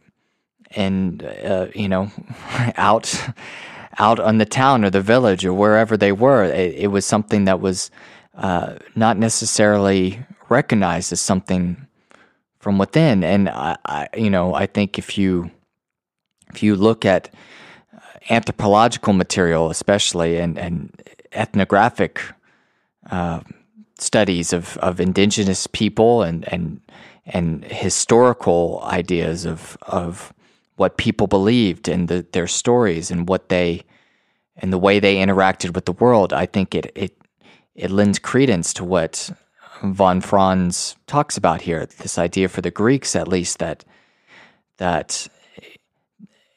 a lot of these inner psychological processes were out in the world, and they took the form of divine gods and spiritual beings. And so I thought that was fascinating. A quote from the chapter: "There was no real contrast between spirit and psyche versus matter as we know it today." It was a formal principle which coexisted with matter. And she talked about with the Stoic philosophers, these gods and beings, spiritual forces, daimons, were first recognized or psychized, as she says, that they were recognized to represent certain human instincts, like Venus being love and Aries being aggression and war and that sort of thing. And so she traces the roots of the first kind of a nascent psychology back to this idea, this first pulling away of these psychic entities, psychic archetypes, processes, this first moment of integrating them to some degree and recognizing them as psychic or psychological, or as aspects of this world soul, this world spirit, which she kind of starts off with. And she goes on to equate this, or at least compare this world soul of the Greeks with this idea of the collective unconscious of Jung, of a collective psychic, matrix or something, something that just as we all share similar forms in our bodies, that they all have a similar layout. Jung's idea was that we would have a similar layout to our psyche, or at least similar structures. And so she compares this with the idea of the world soul of the Greeks. And there were both positive and negative forces out in nature, helpful spirits and haunting trickster demons out there in the world. And with the Stoics, these first began to be reclaimed, which I thought was a fascinating idea. And so, I mean, even in this chapter, Marie-Louise von Franz makes mention of why this is important and why should we care. And she mentions that she touches on the idea of death, and I thought this would be an important thing to reiterate. In lifetime, we identify with our body, so when the body dies and it becomes seemingly inanimate matter, how will we save our individual identity from dissolution in the universe? How can our psyche survive without some kind of body? Here, the question is no longer one of scientific curiosity. It becomes a burning personal problem. And so that is why what we think about the relationship between psyche and matter matters, is important, because this idea of death, it's not an easy one to face, perhaps, if you are fully in the camp of where we are only matter, and that's all there is. Then when you die, you're matter, and you blow away with the wind, and you turn into dust, and that's that. And some people have come to a certain degree of peace with that, I suppose. But this whole relationship between psyche and matter, it matters. It's important for that reason, not to be redundant. And really, you can extend it out to the idea of religion and science, or spirit and matter. Like I mentioned before, there are a bunch of different ways to parse this, but so she talks about how in the beginning it started to develop with these ideas of the Greeks, and then picked up some of the Egyptian influence, and that's something that we've discussed a little bit in certain podcasts. I've read from von Franz's book on dreams and death, and she makes frequent reference to this Kamarios text and its relation to Egyptian mummification, liturgy, and some of the Egyptian beliefs about death. And so this is where she is this is where she is saying that the roots of alchemy start to come together from this philosophy of the Greeks and then these chemical practices of the Egyptians. And from alchemy, I mean, she does a good job of kind of going through it, although it is a rather short summary of the history, but I thought it was pretty good for its length. But she goes on to describe how alchemy ended up becoming the roots of a lot of our modern science. From astrology, you get astronomy. From alchemy, you get chemistry. I mean, I think even Isaac Newton had certain alchemical, interests, hobbies, along with the important, foundations he was laying in physics. And so it's fascinating that such a powerful and strict and competent thing as science and the scientific method emerged out of this kind of weird and dreamlike practice of alchemy. And one thing that I thought was very interesting, just to pick and choose here, the little things that I talk about from the chapter, was talking about this idea that came from Gnostic philosophy, that she's talking about Zosimos and some of the things that he incorporated into what would later get rolled into medieval alchemical practices. But this idea of the God-man, the anthropos, which, and I suppose this is a Gnostic idea, that became trapped and fell down into matter and got trapped in matter, and it was up to the alchemists to free this God-man, anthropos, sometimes equated with Christ or sometimes equated with, I think, Adam from Genesis. And just to read from the chapter here, from there he must be redeemed and freed by the alchemists. And she talks about how this was a projection of the God image into matter, and how that, I mean, she goes on to describe certain exclamations by physicists regarding God, such as Einstein saying God does not play with dice, or with Pauli saying, well, then God is a left-hander, that this fascination with matter came from this Gnostic influence that got incorporated into early Greek and Egyptian ideas and became this, what we know as alchemy. And it's just so fascinating because you can kind of see traces of that today in a way.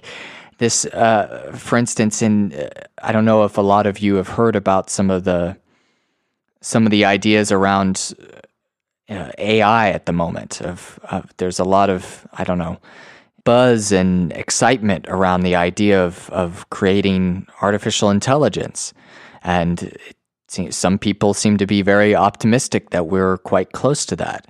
And I can't help but see that is alchemy, or at least the goal of alchemy, to free the God that's trapped in matter, to create life. I mean, it's such a funny thing to see it still living today, just in this strange and new technological form.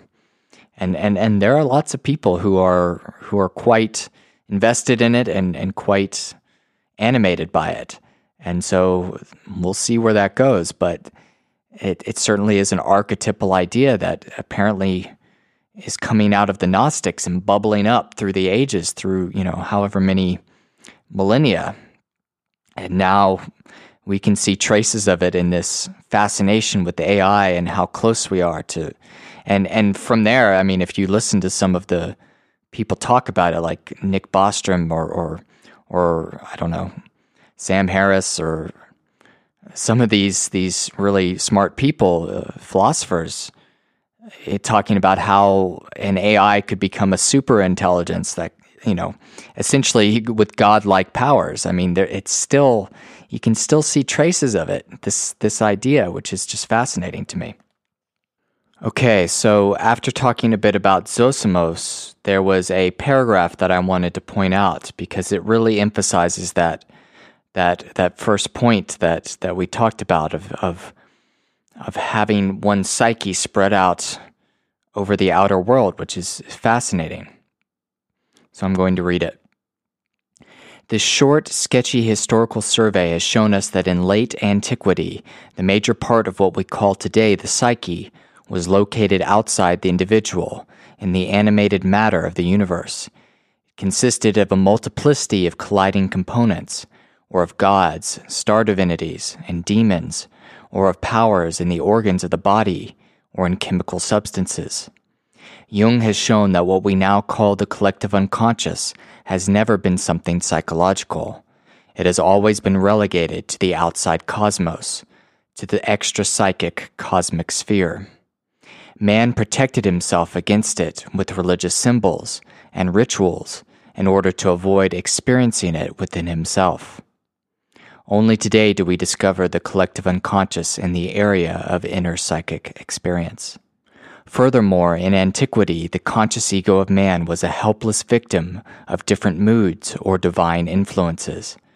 Only slowly did man develop an ethical, critical attitude towards these powers. Now, that's something I find so interesting because it really gives this different perspective on all these various rituals and all these intense superstitions that people have and these religious practices that have emerged in so many very different forms. You know, it's such a fascinating idea to think that people were experiencing these real, which I will emphasize, psychological forces, instincts, complexes, beings, divinities, demons, like you can call it whatever you want, but these real, something real in the environment that was psychological that we now experience as within, but for a vast amount of our human history, and probably even to some degree today, it was experienced on the outside. And that is a fascinating thing, and how it's taken a long time to remove ourselves, to gain all these little pieces of ourselves and pull them back within us.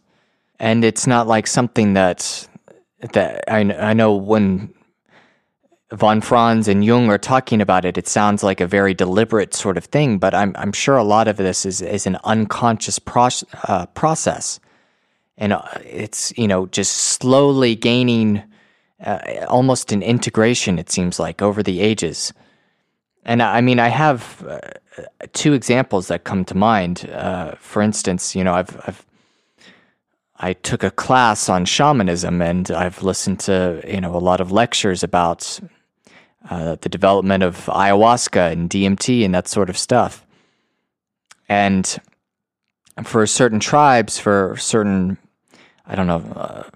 people in South America, the way you get ayahuasca is I think you have to take a certain vine and then a certain other plant, and the plant acts as an inhibitor for certain psychoactive chemicals in the vine, and then you brew it a certain way and you get a tea. And so I think Western researchers were asking these indigenous people, like, how did you figure out to take this plant that's completely separate from this vine, this separate species of plant, and out of all the species in the jungle, how did you manage to pick that one and the vine in order to make this psychoactive brew, this tea? And what the response they got was, well, the plants told us. Plants told us how to which vine to get and which plant to mix with it in order to make this tea. And to our Western thinking, that's just nonsense, right? That's silly. Plants can't talk. But what's so great about Jung is he took this stuff seriously. He took dreams seriously. He took the unconscious seriously, the psyche seriously. And what von Franz is describing, that this would be something that of an instance where perhaps in the early days of these shamanic practices, that the individual was experiencing his psyche out in nature. And she kind of alludes to that a little bit when talking about Carlos Castaneda and Don Juan, that this form of active imagination, this form of interacting with one's psyche, I suppose, can be learned, and as a practice to be done in nature, at least in this Don Juan example that she talks about in the chapter. The alchemists did it with chemistry and chemical experiments. And Jung had this idea of active imagination, where he would do it with a patient to try and get them to interact and learn from their unconscious in a therapeutic, counseling session, which, I would love to learn how to do, although I don't. But this idea of this sort of natural process happening through, stretching back through the aeons, back into our prehistory of man interacting, almost living a dream, interacting with spirits and demons and fairies and all this stuff, as she mentions several times, which I think we'll get to in a little while. Where did all these beings go? Where did all the nymphs and spirits go that were, are you a ubiquitous factor in human culture? Ghosts and spirits and those things that we scoff and roll our eyes at.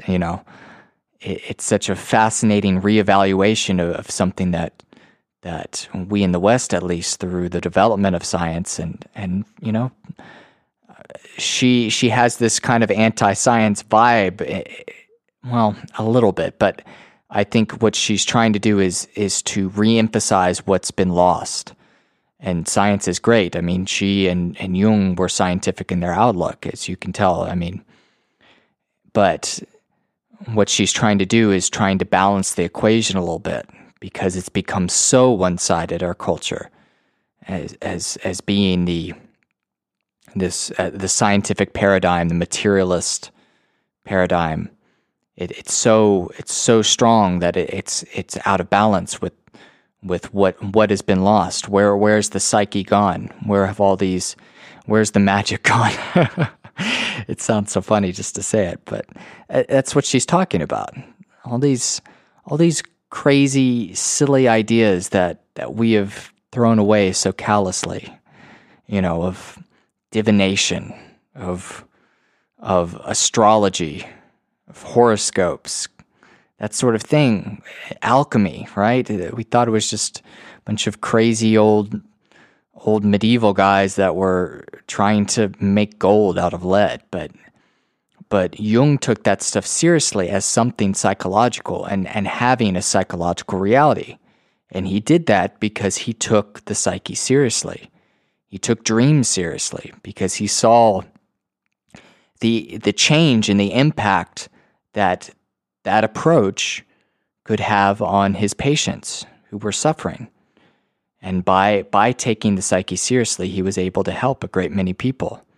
So, I almost forgot to talk about my second example of this sort of thing. When I was in Peru, it was fascinating to learn a little more about the Incan culture. We were going to Machu Picchu. We were in Cusco. There are lots of these old ruins and amazing stone structures. Sacsayhuaman outside of Cusco, these massive cut stones, and you have to marvel at how they did it.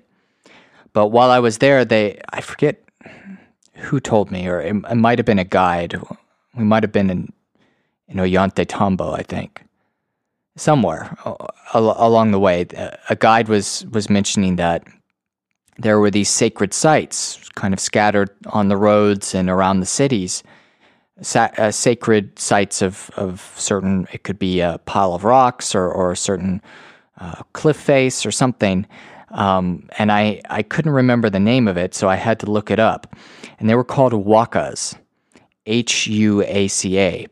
And they were places where the Incans would have a certain interaction with the stones.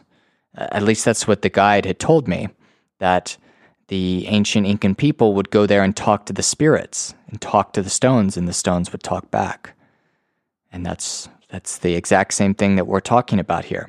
I'm just going to read a little definition that I got from the Encyclopedia Britannica just to try and flesh out this idea a little bit. Huaca, sacredness or holiness. Ancient Inca and modern Quechua and Aymara religious concept that is variously used to refer to sacred ritual, the state of being after death, or any sacred object. The Spanish conquistador Pedro de Cieza de Leon believed that the word meant burial place. Huaca also means spirits that either inhabit or actually are physical phenomena, such as waterfalls, mountains, or man-made shrines. The aforementioned shrines, which are found throughout the Inca territory from Ecuador to Chile, may be as simple as stones piled up in a field, or as complex as stepped pyramids that were once topped with canopies and carved images. Okay, so that just gives you kind of a taste of some of these ideas that surround this, what we're talking about, I suppose. It means sacredness, it means spirits, it means a burial place. It's spirits associated with certain natural phenomena or man-made phenomena. It's just this idea in action, which, if we stick to the normal scientific Western perspective, we just have to write all that stuff off, right? That's just silly superstition. Or maybe there's something there. Maybe it has something to do with the psyche. So now, as we get to the middle of this chapter, we get to talk a little bit about Christianity. And there was a very interesting perspective which I hadn't thought of before reading this, which I really enjoyed. And that's this idea that von Franz is describing this gradual reintegration of the psyche on a vast historical scale, that was out in nature and then gradually starts to get pulled in through various philosophies, belief systems, and we get to Christianity, which she identifies as a certain ethical progress, that what Christianity allowed us to do is to have a great kind of leap forward in our ethics, I suppose. At least that's how she's laying it out. And what I thought was interesting is the role that it played in this kind of great, however you want to call it, this great integration over time of the psyche and bringing in all these psychological forces that were spread out on the landscape and the environment, and people too, of course, in the outer world.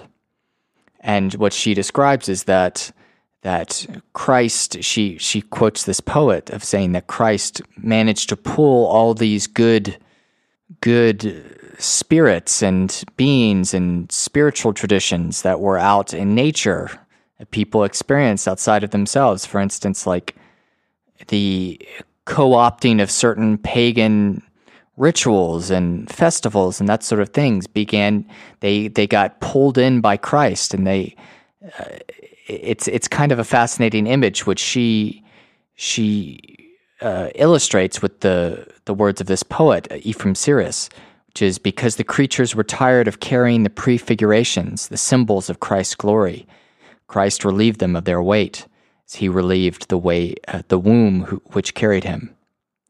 Or Christ clothed himself with the symbols he carried. She goes on to say that this relief of nature means a partial taking back of projections from outer nature. But what was left out in nature was all of the evil, all of the demonic, all of the bad spirits and that sort of thing. And that it kind of stayed there for a while, and nature and the body and matter became, something associated with sin, with evil. And it's kind of like Christ acted as this great magnet to pull in all the good from nature, and what was left was all the bad stuff, which is a fascinating idea. I mean, even just psychologically, what these symbols and what these tendencies and these trends, what they show about who we are and what we emerged out of, and certainly, I mean, that carried on into, I mean, she mentions the witch hunts of the 17th century and the birth of modern science, which obviously that's the birth of this struggle between, science and religion, that right there. And we can certainly see the shoots of that have emerged today. So I thought that was very, very interesting, and certainly something that we're still dealing with. So she goes on to talk about how the fact that matter and the physical and the worldly was left out of Christianity, it became something, well, rejected and associated with evil and bad, and something which kind of came back with a vengeance, so to speak. She mentions that there could have been a great, I don't know, cross-fertilization, I think is the word that she uses, between the alchemists and the church. But it kind of remained in this sort of limbo where it was neither accepted nor rejected. And so one thing that kept the pollination from happening there between the two was the rise of this rational materialistic outlook, which von Franz traces back to the early sophists in Greek philosophy, these skeptical sophists, where we get the word sophistry from, of always questioning and this kind of very hard dogmatic skepticism. And so she compares them with the Stoics who recognize the previous Greek gods as psychological powers. The sophists, with the birth of this early rationalism, dismiss them as pure illusion. So she kind of skips ahead a little bit after talking about the roots of this rationalism. But on the way, she mentioned something very interesting, and that is how it's kind of related to a sort of fear of the irrational, of that which is beyond our control, and how it's kind of apotropaic, which is a really cool word that I learned that means warding off evil. It's kind of like people who put the evil eye up or say certain words to ward off evil spirits, to keep bad luck from happening. And she compares this rationalism, this sort of belief in only that which is physical and only that which is material, as this sort of apotropaic character of, well, if I just close my eyes, the ghosts aren't there, sort of thing, which we still have with us to some degree today. Although, you can obviously take it too far in the other direction too, but it has this character of a hand-waving kind of, well, I can't explain that, so it's not real, sort of thing, which, I even see in certain discussions about near-death experiences too, of, oh, it's just the brain hallucinating. That's all. It's easy. That's it.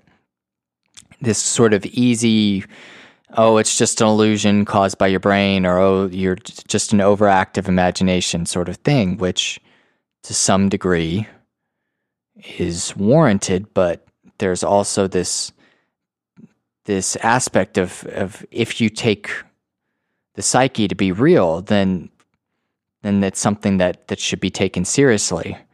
And so I thought her comparison there it's based to some degree this rationalist approach, which was important at its time, of course. I mean, it's very easy to go too far in one direction or too far in the other direction. I mean, it's very important. The birth of a secular, rational society, I mean, it's led to very great things.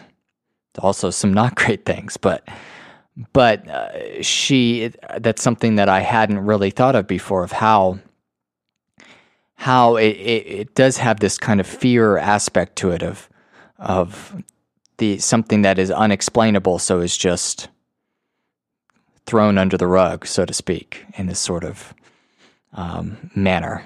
So I thought that was very interesting, and so she goes on to describe the development of how we kind of got to where we're at today. She says, because matter was no longer included in the divine symbol of totality, a compensatory materialism came into being, a vengeance, so to speak, of the rejected mother archetype. And she makes a sort of distinction between two different archetypes of mother archetype and the father archetype. Mother associated with matter and father with spirit. And that's, I think there are a lot of complicated reasons for that. Just symbolically, that's kind of how it's emerged. But even the word matter is coming from the root mater, or mother. So she makes frequent reference to that. And then the father associated with abstractions and spirit, and also this sort of rationalism, this scientific endeavor, which is disconnected from the body, from nature, from matter. You think of mathematics as something that doesn't is kind of all up in one's head, that isn't connected necessarily to the ground, so to speak, and so that is the other side of the coin of these two archetypes, which she mentions. And that's a very rough description. So, like, for instance, that's how you get Mother Nature and Father Time, that sort of thing. But I'm sure there's a lot more that could be said about that in a much more articulate manner than I can provide at this moment. But she then goes on to talk about some of the effects of this development, that what ends up happening in how people view the world and themselves in the birth of this scientific paradigm. And it's very interesting because you see a kind of hardening of science and religion at the same time. And she asks the question twice on this one page of what happened to the psyche? What happened to all those gods and demons? Where did they go? She says, but that world soul in which many god powers had become one, containing star gods, animal demons, where was it? So people still, I guess, had some belief in possession by demons and witches and that sort of thing, but earlier in our history, it was a vast kind of array of positive and neutral and negative sort of, spiritual beings that have vanished. Where did they go? As she asked many times. And she talks about how people tried to find where was our consciousness coming from? Where was it in our brain? They couldn't find it anywhere. This was the beginning of birth of medicine and surgery and that sort of thing, and people trying to locate where the soul was. It's reeks of this hard materialist, ideology, which we still very much have today. And that's something that I wanted to point out is something that I see still present with us today, very much so, is how concrete both sides are. It's so funny.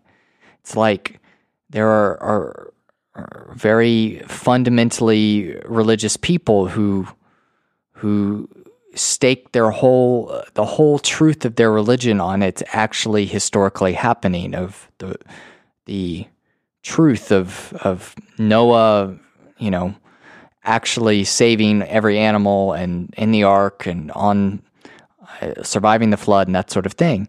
And on the other side, you have the scientific people, the materialist types, who are saying, obviously that's nonsense, and all we can believe in is what we can touch.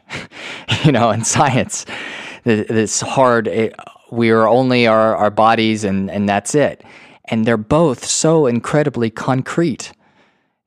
Neither one gives any reality to the psyche.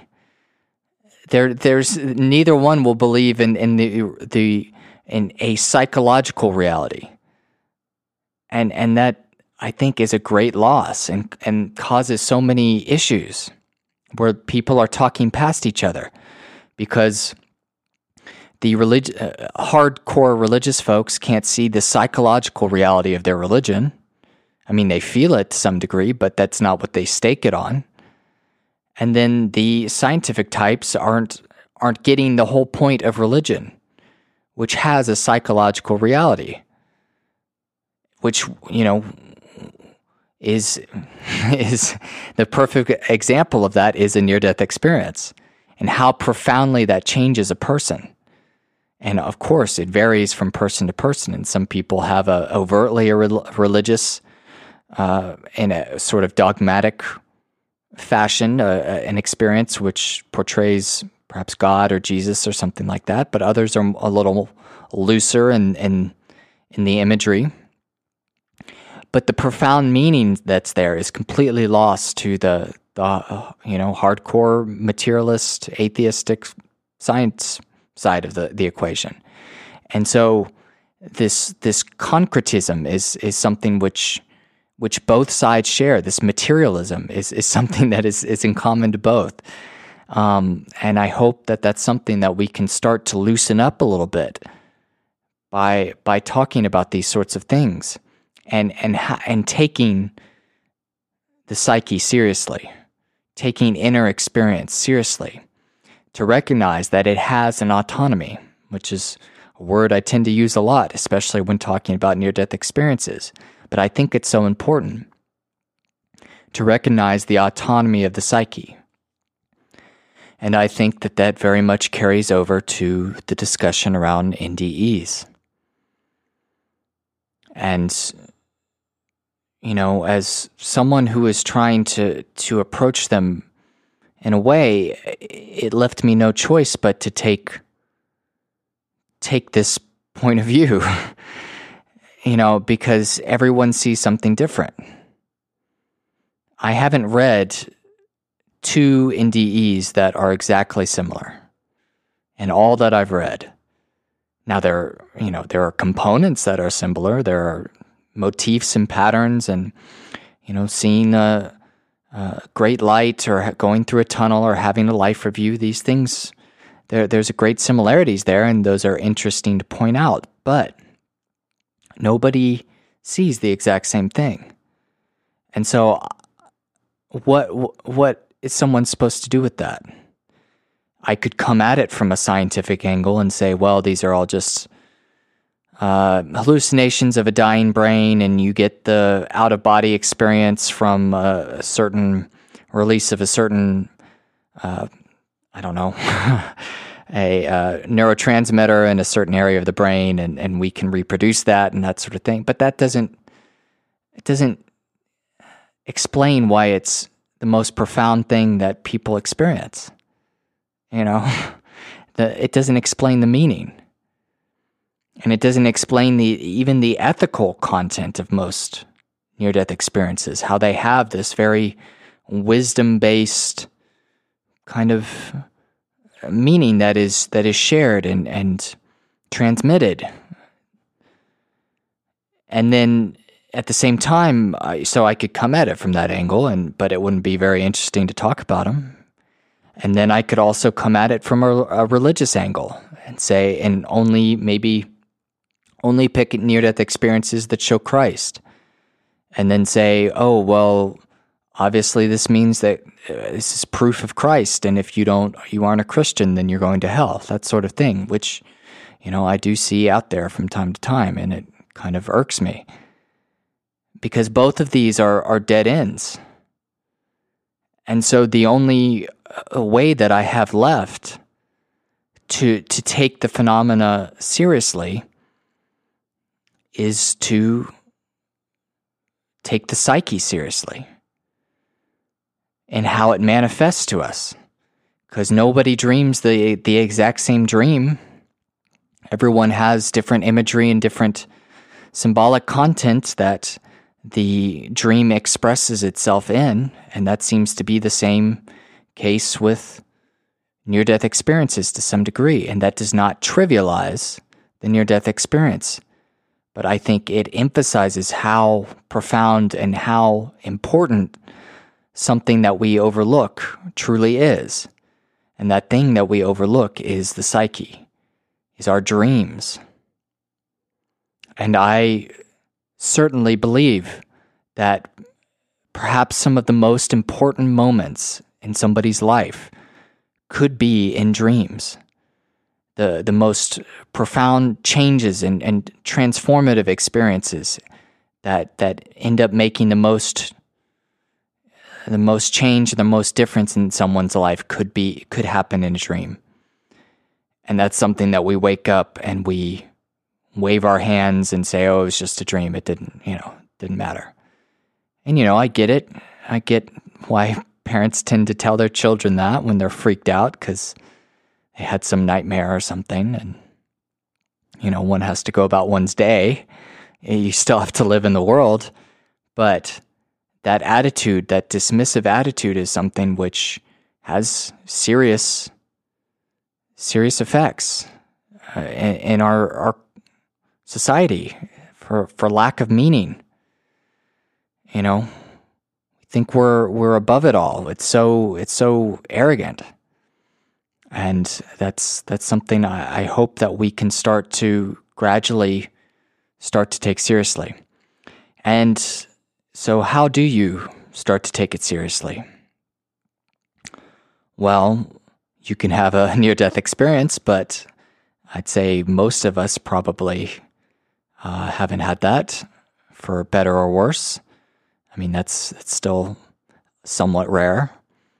But perhaps you have a very strange synchronicity happen in your dream. That you dream of something and then it shows up in real life. Or perhaps there's a very, very meaningful coincidence or series of coincidences that starts to pile up to where you can't not notice it. Instead of, looking for patterns or something, but something that kind of slaps you in the face and says, look at me. Well, that can be an entry point into starting to take the psyche seriously, taking the spirit seriously, so to speak. And that's something that's an aspect of this chapter that von Franz gets into. She mentions how Jung kind of laid a foundation to start to heal this rift between psyche and matter, or spirit and matter. And one of the ways he did that was to take seriously these moments of synchronicity. How he started to notice with his patients when they were in an extremely, overcome emotionally, or there was something profound happening in their lives, that these moments, these flashes of meaningful coincidence would start to happen in the outer world. And von Franz mentions these, very interesting that I hadn't heard this before, but these kind of two categories of these sort of synchronicities. One that is associated with the coming to consciousness, so to speak, of the growth of the personality, of becoming, of development, of becoming closer to perhaps God, or in the Jungian God image of the self, that archetype. Or it could also be connected with the which she mentions as demons, or the play of autonomous complexes which plague the individual and at the beginning of a psychotic episode. They have these two very different times where they tend to constellate these synchronicities and meaningful coincidences. In the first category that I mentioned, I will point out that many near-death experiencers tend to have synchronicities surrounding their coming back from their experience, and that would, I guess, make sense to some degree. And what's very fascinating is that von Franz says that perhaps these demonic synchronicities, these devil's miracles, as she puts in the Christian sense, the Christian terminology. That was something I didn't know, that I guess there was a certain line of thought in Christianity that the devil could perform miracles as well.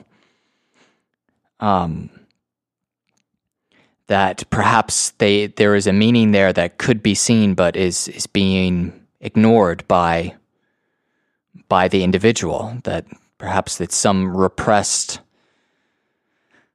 issue or complex that is trying to get one's attention and is manifesting in this sort of destructive manner, which leads the individual down into God knows what, which she describes schizoid psychotic episodes.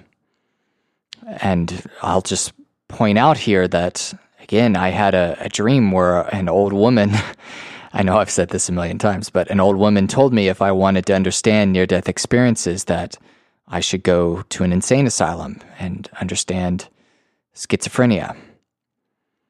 And that really has pushed me down this path of reading Jung and about psychology in general and psychoanalysis. And Jung, at least from what I've read, seems to walk that edge so carefully between science and religion. And von Franz mentions that his work kind of allows this bridge to emerge, that we can start to bring these two back together in a cleaner way, as she says. And one way that he did that was his investigation of synchronicity. Now, von Franz gets into a little bit of the technical side of synchronicity and talking about how Jung classified it as acausal orderedness, as he classified synchronicity as a special case of acausal orderedness. And what that means is he identified it with certain phenomena in nature that had no cause. So one of the examples he used was a radioactive decay at a certain rate, or the movement of energy quanta. Another one is certain numerical and natural number, qualities or just so facts of the fact that 6 is the only number that is the sum of its divisors, and you can multiply them together and get the same thing as if you add them together. So these are certain. Why is there this order in nature? These certain pockets that pop up, and there's no reason. They're just so. That's how they are. And so what Jung thought synchronicity was a kind of sporadic and arbitrary popping up of this acausal orderedness in nature. That there was no particular pattern to it, but sometimes these events would tend to occur, especially when someone had perhaps some archetypal excitement in them, or there was some major meaningful moment occurring in someone's life, that these sort of things would pop up, and that as a kind of acausal ordiness, they could be thought of as moments of creation in time. And von Franz kind of distinguishes or differentiate, or no, wait, that's not the right word.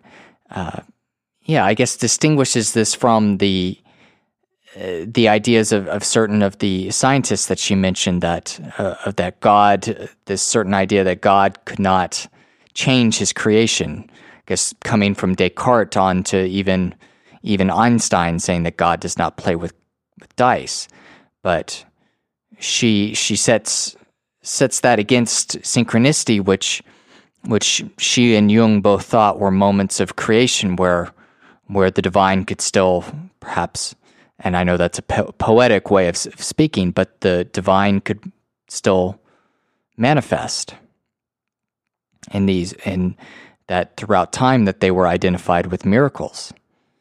And so one of the ways that Jung and then von Franz took up, one of the ways that you could perhaps investigate synchronicity was through the ways that our ancestors had, and that was through certain oracle methods and divination techniques, such as the I Ching, or certain geomancy, which I think has to do with counting certain rocks or pebbles or something and getting certain numbers from that, and then making a prediction or a certain horoscope or a fortune based on that. And so von Franz has done a lot of research with divination and oracles and that sort of thing as a way of investigating this random and profound kind of pairing of the inner and outer worlds that pops up. And so, I think that's absolutely fascinating. And at least for me, I often say that a near-death experience or an inner spiritual experience is kind of only true for an individual. And that I, at least personally, I don't want to base my belief off of anyone else's inner experience, but my own. That's what I want to use as the foundation of what I live from and what I base my beliefs on. And as a result, I take my dreams and my inner experiences seriously. And I have had a moment of synchronicity that was so strangely trivial and so profound at the same time, of dreaming of someone and then running into them in real life in a matter of hours. And so, and I live in a big city too. It's not like I'm in some commune or some small town or something. So if you take that seriously, then you can start to get in some of these very weird places of the idea of the unus mundus, which von Franz talks about a little bit here, of perhaps there's a underlying unity between the inner and outer world, and unus mundus means one world. And this was a concept that Jung had adapted from medieval alchemy and medieval philosophy. And it's a very interesting idea, and that's how, if you take that sort of thing seriously, if you have a moment where the rules of causality are broken for whatever reason, then you can start to dip your toe into this very strange type of way of living, of seeing that the unity between the inside and the outside, or the outside and the inside. And so she gets to this story of the rainmaker and Cao Cao. And when I first read this, and I think read it in a different Jungian book a year or two ago, and I didn't get it. It's like, okay, this guy meditates and he's a rainmaker and the country's in doubt, and then after he brings himself into balance, that it rains. It's like, well, what is that? That doesn't make any sense. But after having had a synchronistic experience, I suppose, and for others, I mean, that could be it could manifest itself in many different ways, such as a near-death experience or something like that. And then seeing how the inner and outer worlds kind of interact in a certain way, whether it's the after effects of a NDE, where certain strange effects or certain meaningful coincidences, I mean, there are kind of different ways that this can manifest. But to take that idea seriously, that is how this this rainmaker supposedly saved the country. That he was humble enough and wise enough, I suppose, to take his inner disharmony or his inner, I don't know, feeling of being out of Tao, which is how he describes it, but there's kind of an identity between the distress in the community and how he felt inside. And somehow, once he managed to bring himself back into order, that brought the outside back into order too. And I know this is bonkers, isn't it? The idea that perhaps our inner state could affect the outside and vice versa. I mean, obviously we quite readily believe in the latter there, that the outside world affects us all the time of our feelings. But if one has a synchronistic experience that provides that I don't know, that glimpse into this moment of there being unity between the inside and outside, that you start to look at the world in a very different way. And it's something that I'm still struggling with to not only wrap my head around, but be able to articulate.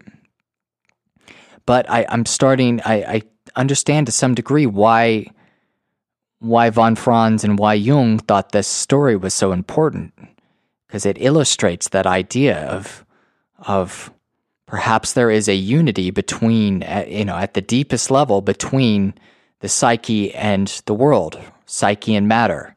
They can interact in certain ways. And that perhaps how we approach both inside and outside, if we do it in a way that is earnest and humble and wanting to grow and become, I don't know, become ourselves, become more of what we are, that perhaps that one can get a certain glimpse into that and to start to notice that, maybe. It's just fascinating. And then she goes on to talk about how in certain divinatory practices and certain oracle practices that at least Jung thought that the idea of number and natural number was very deeply associated with this phenomena, with the psyche and how it manifests in matter.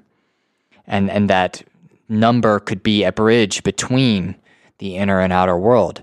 And I've mentioned before, when I think we've talked about this, and I've mentioned her von Franz's book Number and Time, which I'm still trying to digest. This idea that number can obviously describe the outer world, the objective scientific world, marvelously in our physics and mathematical descriptions of chemistry and biology and physics, the world around us. It's the language of nature, so to speak. And what Jung thought, as von Franz describes a little bit in this chapter is that perhaps since it's so primordial and so deep down, that it could also describe the psyche and act as a bridge between these two worlds. And there was a great quote that kind of illustrated that. Let me see if I can find it here. And the quote is, he said, "If you strip an object of everything, its color, its size, its consistency, what remains is its how-manyness, its number." And so that it's a very, very basic and primordial type of thing. And Jung defined number as an archetype of order that has become conscious. And so this might be a certain area of investigation which von Franz took up. And I loved the little story that she shared about the Chinese view of number, how it showing this psychological side of numbers, of quality, of the generals, the 11 generals who were trying to decide whether to attack or retreat. And so they took a vote, and 8 wanted to attack and 3 wanted to retreat. And so they retreated, which is, as she mentions, it's so funny that it goes against all of our usual intuitions on how numbers work, right? But the Chinese view, according to von Franz, was that the quality of the number had more importance than its quantity.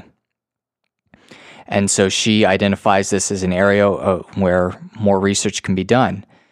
And then towards the end, she shares a very personal story of how perhaps this psychological and feminine side could be incorporated into science. One thing she mentions is that perhaps physicists and Jungian psychologists could kind of train each other in their respective disciplines. But towards the end, she starts to talk about this example of this young man who was trying to do a land survey from statistics, from all this abstraction, from mathematics, probabilities, all this spirit, all this kind of very masculine and quantitative sort of side. And what he ended up doing was also getting this other side, this balancing it out with how the people felt, going and talking to the people, taking pictures, learning the mythology of the land, this other side, this more feminine feeling side. And I know those are very kind of broad, overarching concepts, but that's just symbolically how she expresses it. And by having both approaches, he had great success, and not only getting his paper done, but also going on to plan the land for the entire, I think it's like a state, the cantor of Uri. I'm not exactly sure how the Swiss system is set up, but also having a synchronicity, so to speak, of having a certain dream of the Black Madonna talking to him. And von Franz goes on to describe how the Black Madonna told him to go to a certain place, meet with a certain person, Mr. B, and then I guess good things came from that.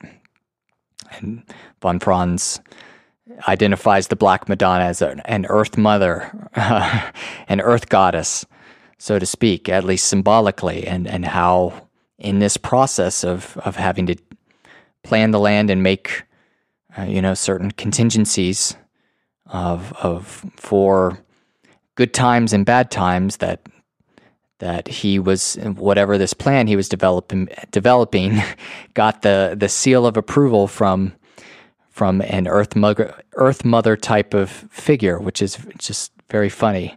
But it is a very personal sort of anecdote, which is a very refreshing sort of way to end this kind of very technical and heady sort of chapter that has all these different ideas in it. And she ends it with this great little story of perhaps a way that that we can balance out this kind of dichotomy we have going on, and this very one-sided sort of culture that we have. A way of involving the observer into the experiment to some degree. And I know that's very vague and not very helpful, but perhaps, bringing these two sides of the equation closer together.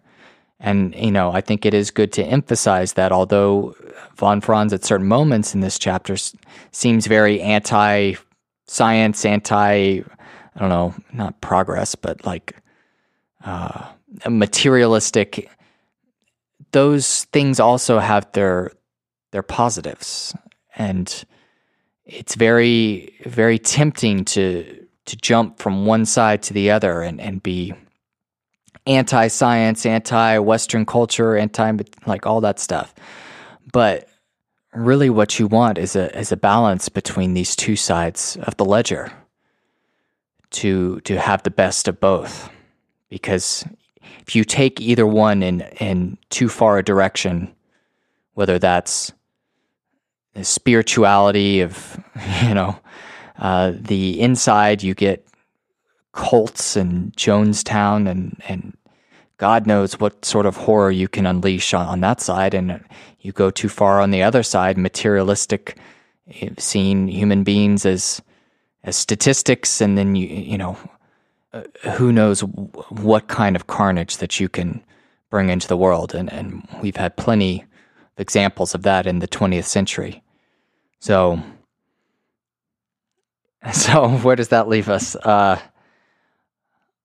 I hope that at least this has been interesting. I know it's kind of a pretty significant deviation from what we usually do, but I think it very much has to do with our outlook towards inner experience, the spirituality, the NDE. And I hope that we can start to take it seriously. And I think that if we do, then I think we will start to be more in balance and more in harmony between the inside and the outside. So, thank you very much for listening. If you would like to reach out to me, you can send me an email at samreadsnear-death-experiences@gmail.com. You can check out my website, which doesn't have a whole lot on it, but you can check it out, samreadsnear-death-experiences.com. You can check out the Facebook page, and we're on Spotify, on YouTube, all sorts of different places. If you enjoyed the podcast, please leave a 5-star review on iTunes or whatever podcasting platform you use, because that really helps.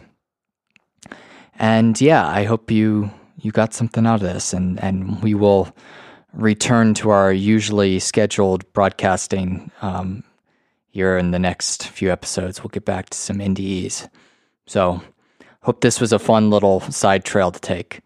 But now, as ever, we will end with a quote, although this one is not on death, but is significant nonetheless. So I guess it kind of ties in with NDEs to some degree. And this is coming towards the end of the book in a chapter called Meaning and Order, here in the same book from von Franz. And the reason it kind of, all of this to some degree ties in with NDEs is because there is an autonomous factor which structures and organizes an NDE for an individual, that it has certain symbols and images that it uses to express itself. It might be a great light. It might be in a certain religious figure. It might be in all sorts of different, a garden or what have you, a tunnel. All these different things are presumably organized and curated and expressed by something. And that's something we cannot know what it is unless perhaps you've had an experience and had a direct experience of it. But in and of itself, we cannot know what it is metaphysically. It's this autonomous factor which I think is probably fair to compare it to God, I suppose, but what it is in itself, we cannot know. And so this quote is going to come from Jung talking about what this factor is, and then he's going to, or von Franz rather, is going to add in this quote from the Tao Te Ching, which is the very famous Chinese philosophical work by Lao Tzu. Okay, so Jung says quite rightly that what, quote, that factor which appears to us as meaning may be in itself, we have no possibility of knowing, end quote. The Chinese equivalent of cosmic meaning is their concept of Tao, quote, incommensurable, impalpable, yet latent in it are forms. Impalpable, incommensurable, yet within it are entities. Shadowy it is and dim.